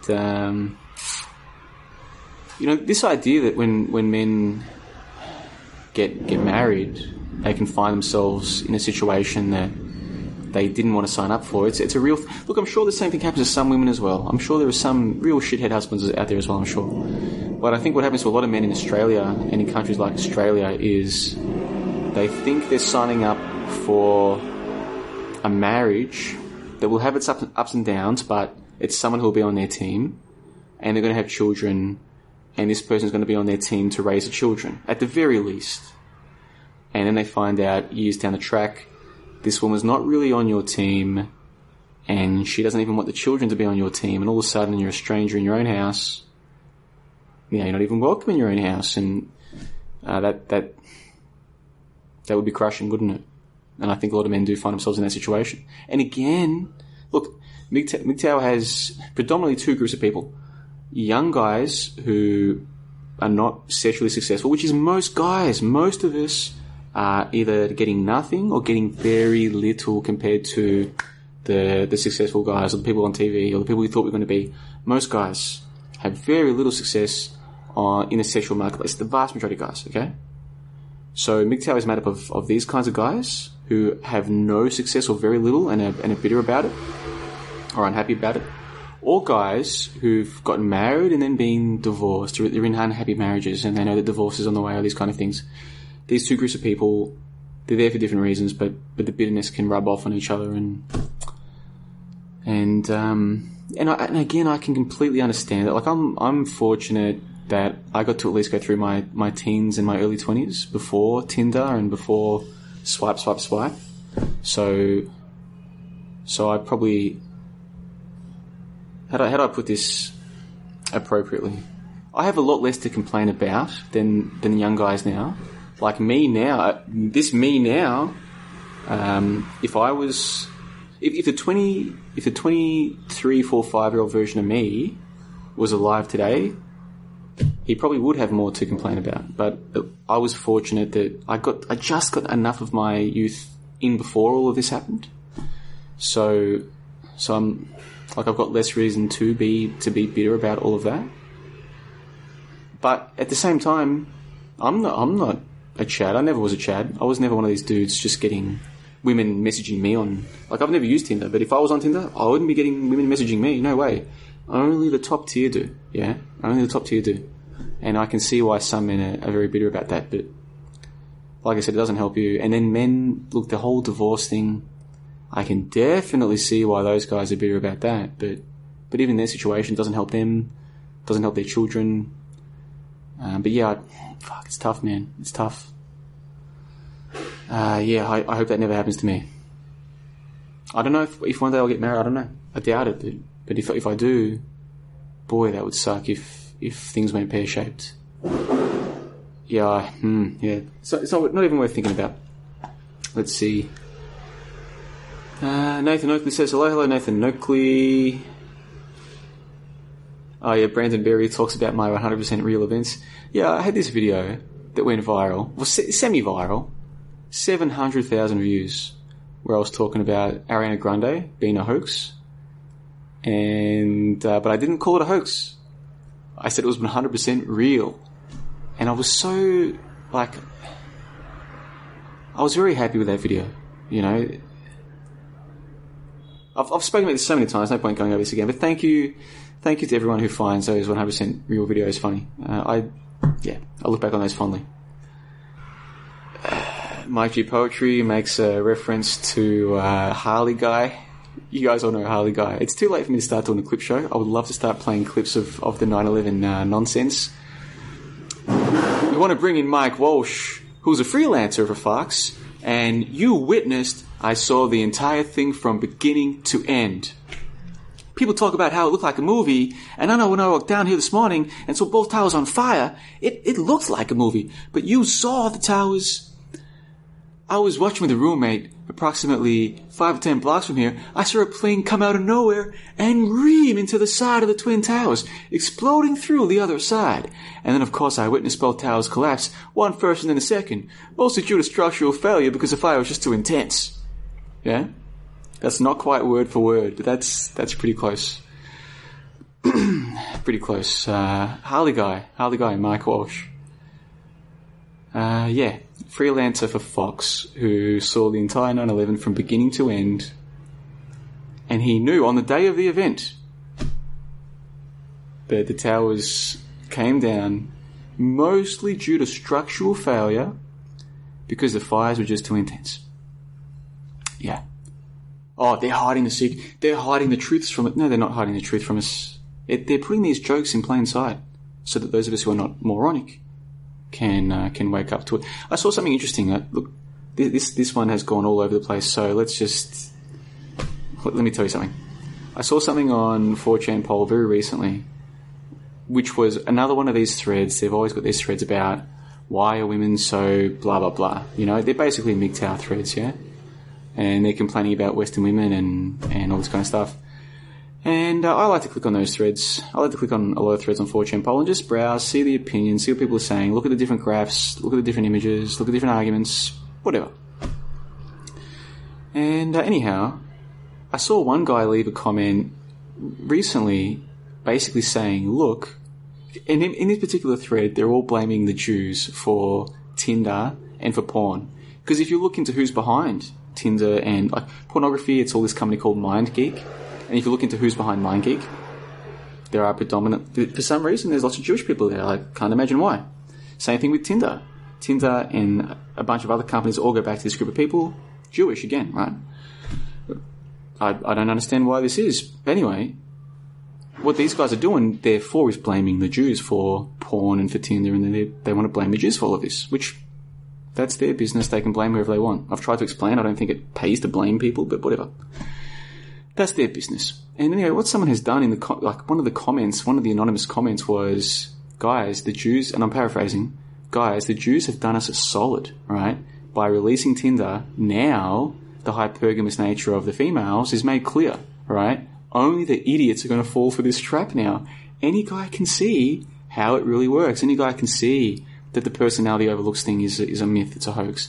Any guy can see how easy it is for girls. A lot of guys get married to girls not realizing that women, they are bombarded by attempts from men. Now, most of the time they're from men who they're not interested in. Most men are below them on the sexual marketplace scale. Top tier men, all women pretty much, and then the vast majority of men, right? That's how it is. Most men are blind to this, but all you have to do is see a girl's Tinder profile, right? All you have to do is see it. Like, again, I don't want to say anything that comes across the wrong way, but let's just say, again, I don't have Tinder personally. If you do, that's your business. I don't have Tinder. I've never used it. I probably won't use it. However, sometimes you are with a girl and she shows you her Tinder account, you know, and you see, and it's like, holy crap. If this girl doesn't want to see me again, doesn't matter for her because she's got a ton of, you know what I mean? If you've seen it, you've seen it. And so what this guy was saying, and I'm injecting some of my own thoughts into the scheme of his post, was basically the Jews, because again, that's who they're blaming in that thread. Okay, that's the context. Okay, don't shoot the message. I'm just telling you what they're talking about. He's saying, man, the Jews have done us a solid, right? They have revealed the hypergamous nature, right? 20 years ago, even just 20 years ago, this wasn't clear to men. A lot of men didn't realize. Some men did, but a lot of men didn't realize what they were signing up for. And it's not just the nature of the women, it's the nature of the men, okay? A lot of us don't realize, or we want to pretend we don't know just how far low men will go. If they have a few drinks in them and whatever. How do I get this back on track? Listen, it's not just female nature, it's a human nature, okay? And Tinder's revealing that. The amount of messages that men will send women, the amount of messages that women get sent, it's revealing something very important that 20 years ago wasn't so obvious. And this particular commenter on poll didn't mention this, but this is something I've noticed as well. I went back and rewatched season 7 of Seinfeld recently, season 7. That's the season where George and Jerry make this plan to get married, right? It has that classic red pill scene where Kramer comes into Jerry's apartment, and I'm paraphrasing, this is all paraphrased, just giving you the gist of it, where Jerry's like, Kramer, I've got some big news. And he's like, I was sitting with George, we were having coffee, and then Kramer's like, and you were thinking, isn't there more to life? And Jerry's like, yeah. And he's like, and so you were thinking, why don't we get married and have kids? And he's like, yeah. And he's like, and I've kind of butchered a bit because he's like, and you were thinking, isn't there more to life? And Jerry's like, yeah. And he's like, let me clue you in on something. There isn't. And Jerry's like, there's not? He's like, certainly not. Right? And then he starts explaining, what do you want to do? Get married? Right? It's a prison. It's a man-made prison. You've got to ask permission to go to the bathroom. Right? Now, there are a lot of guys out there where their girlfriend or wife will tell them what they can even wear. Yes, you can't wear that. And then, of course, what happens is Jerry backs out of the deal and George goes ahead and wants to get married to Susan, I think it is.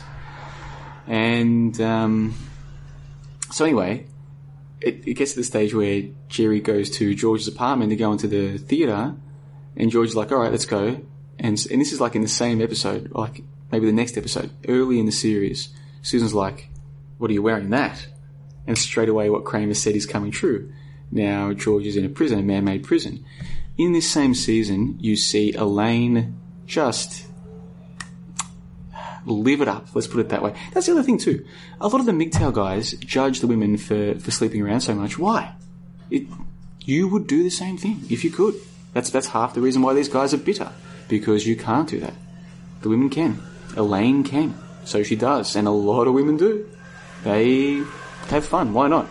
Why not? Obviously, if you look into the stats concerning marriage success, virgin wives make real wives. The rest, not so much. That's the stats. That's the stats. And if you think about it, it makes perfect sense. But once a girl is no longer a virgin, then what difference does it make if she goes around, sleeps with 10 guys, 20 guys, 50, 100? She's having fun, yeah? She can just swipe. Even an average girl can get with a really cute dude. Why not? If you were her, you'd do the same thing. And if you could do that with women, if you just had all these women swiping, which means yes, is it right? Swipe right? Whichever way it is. If you had all these women swiping yes on you, of course you would sleep with a new girl every night, probably. What, wouldn't you? So why judge the women for doing that? So anyway, in season 7 of Seinfeld, that's what Elaine is doing. She's going nuts, man. Just hypergamous as shit. Yeah? And then when George is getting married, she's jealous about it, has no positive feelings for George. And then she tells the rabbi tells the whole neighborhood. Like, Elaine is shown, like this beautiful woman. Elaine is beautiful, even by season 7 when she's what? Well into her 30s. I think she's still really cute. Even by that stage, she's shown as this beautiful, or sexy, fun woman. But she is shown as a devil, basically. And then you've got Kramer dropping these red pill truths. You've got George's marriage is a disaster. Every time he tries to talk to Susan, there's nothing to talk about. They're just sitting there, yeah? Season 7 of Seinfeld is just red pill mania. And who was it brought to you by? Well, you tell me. What does Seinfeld, Larry David have in common? You tell me. All right? So what this poll commenter was saying is, and again, this is me projecting some of my own opinions onto the framework of his comment. It's like, okay, if you want to blame the Jews for porn and for Tinder and all these dating apps and for the TV, some of the degeneracy on TV, okay, but there's another way to look at it, which is, aren't you glad you know the truth? Because they're kind of putting it in your face, okay? Tinder puts it in your face.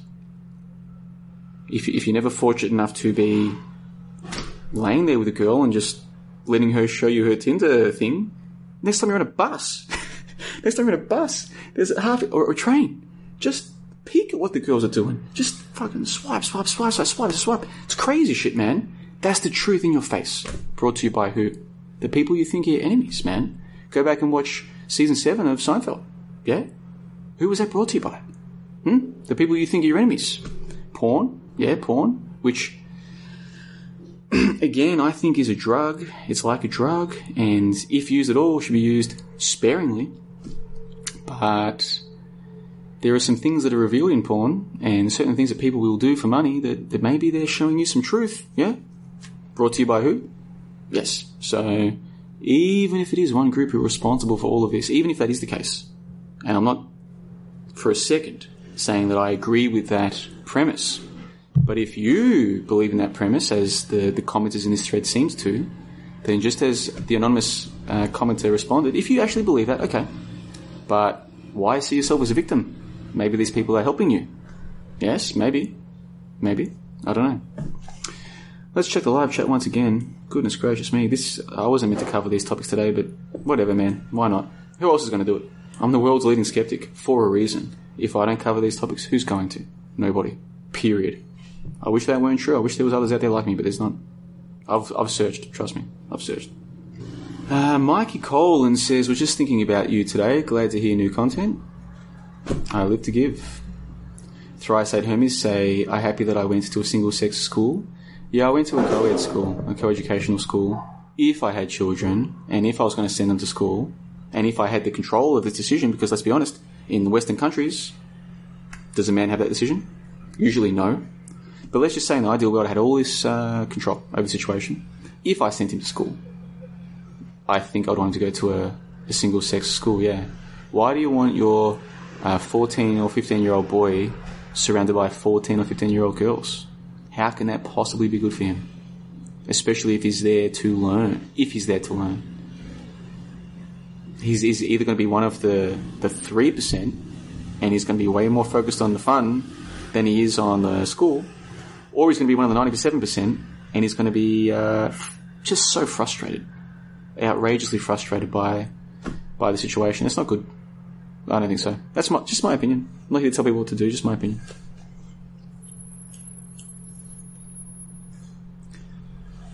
Andersay says, average as usual, John. Please realise.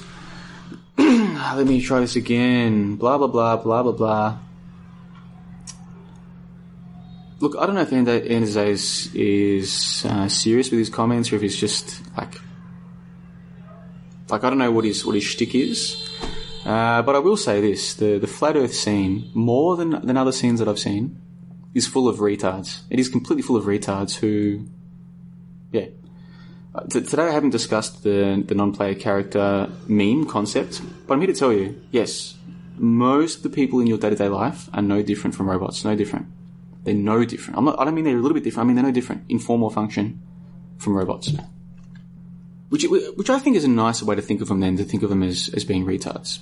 You know, because thinking of them as retards, it implies that they had an inherent capability that was better than what transpired due to genetic abnormalities or environmental factors in the womb or accidents post-birth. Whereas just calling them bots, it's like, yeah, that's all they're designed to be. You design a bot to just parrot scripts, you know? Bang. I think it's nice, a nice way to see them. What else we got here? Thrice-Head Hermes says, the neo-reactionaries write quite a lot about how the traditional societal structure is designed to curb women's hypergamous nature. Look, we don't have time to go into this today, but there is a question of, do you really want to quell their hypergamous nature? Like, do you really want to? Okay. Just hear me out. Is being a father to a loving family the only way to live a good life? If you believe the answer is yes, then of course. And should everyone have the ability to be part of such a family? If your answer is yes, then sure. You want to curb hypergamy. You want people to marry their one and only who they're with for the rest of their lives. Okay? I get it.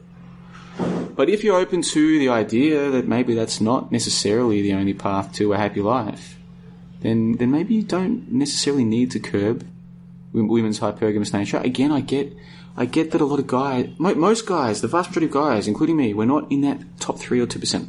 So we don't get to enjoy the bevy of access to pretty much all the women. I get it, right?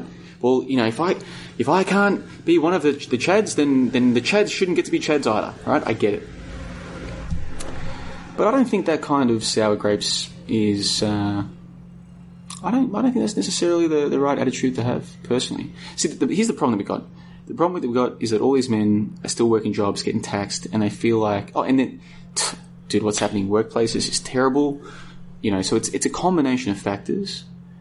But even if we had the ideal world where there wasn't this nonsense gender quota make work, just insane stuff going on in the workplace, right? Like, I think you could have a good society that didn't necessarily have to curb hypergamy. I don't think you really need that, man. I think, look, I could go into this another time, but, and the other thing too is, man, let's be honest. Am I back? Are we back? Am I back? Let's find out. That's frustrating. Gender quota. Alright, someone let me know in the live chat if I'm back. I don't know if I am. This is not good. Why is this happening?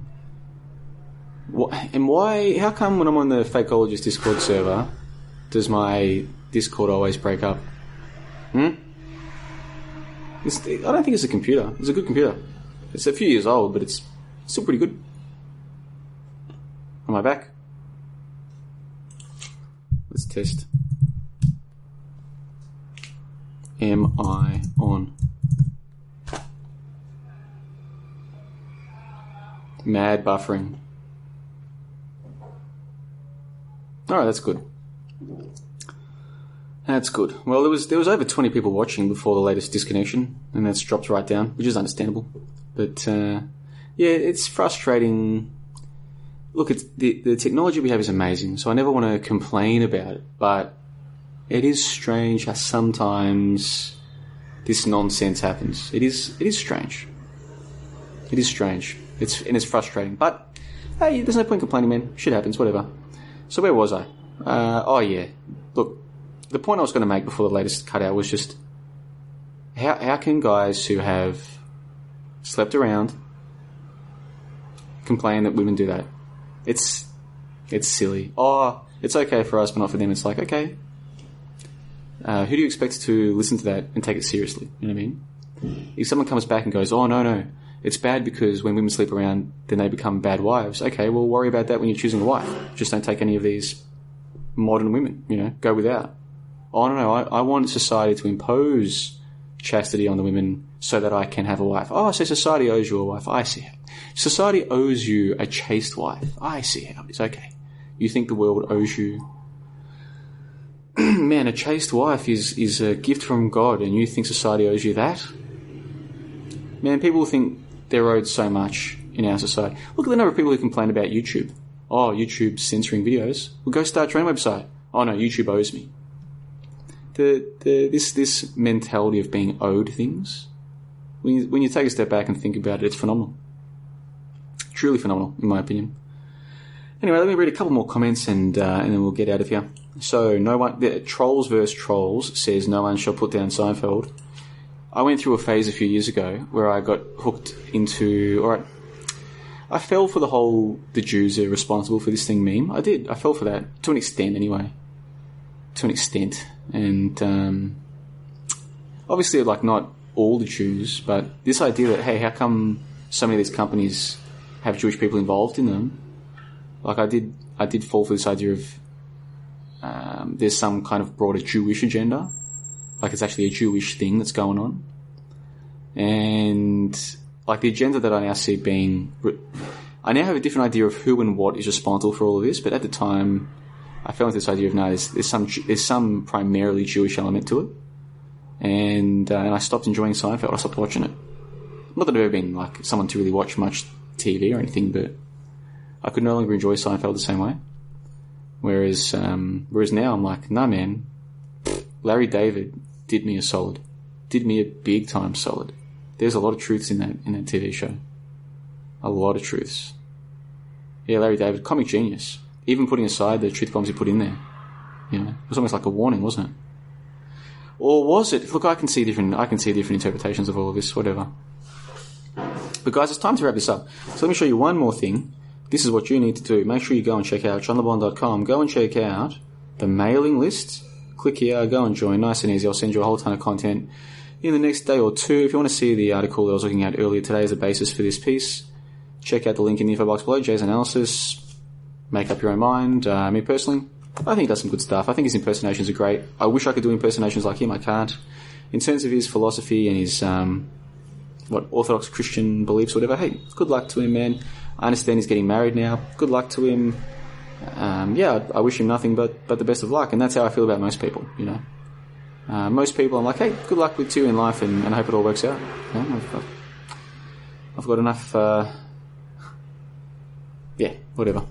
So on the 20th of November, started on the 19th of November 2019, John LeBon signing off from Hanoi in northern Vietnam. What an amazing place to be.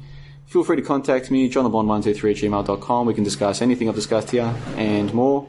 But if you're not a member of johnlebon.com, it'll take me a long time to respond to you probably, because I've got, about 100 people around the world who are making my lifestyle possible and supporting what I do, real skepticism. And they get first preference in any correspondence I engage in. And anyone with half a brain can see why that is. So on the 20th of November, let's try that again. On the 20th of November, 2019, John LeBon signing off. And until next time, remember, no more monkey business. All right. Shimona.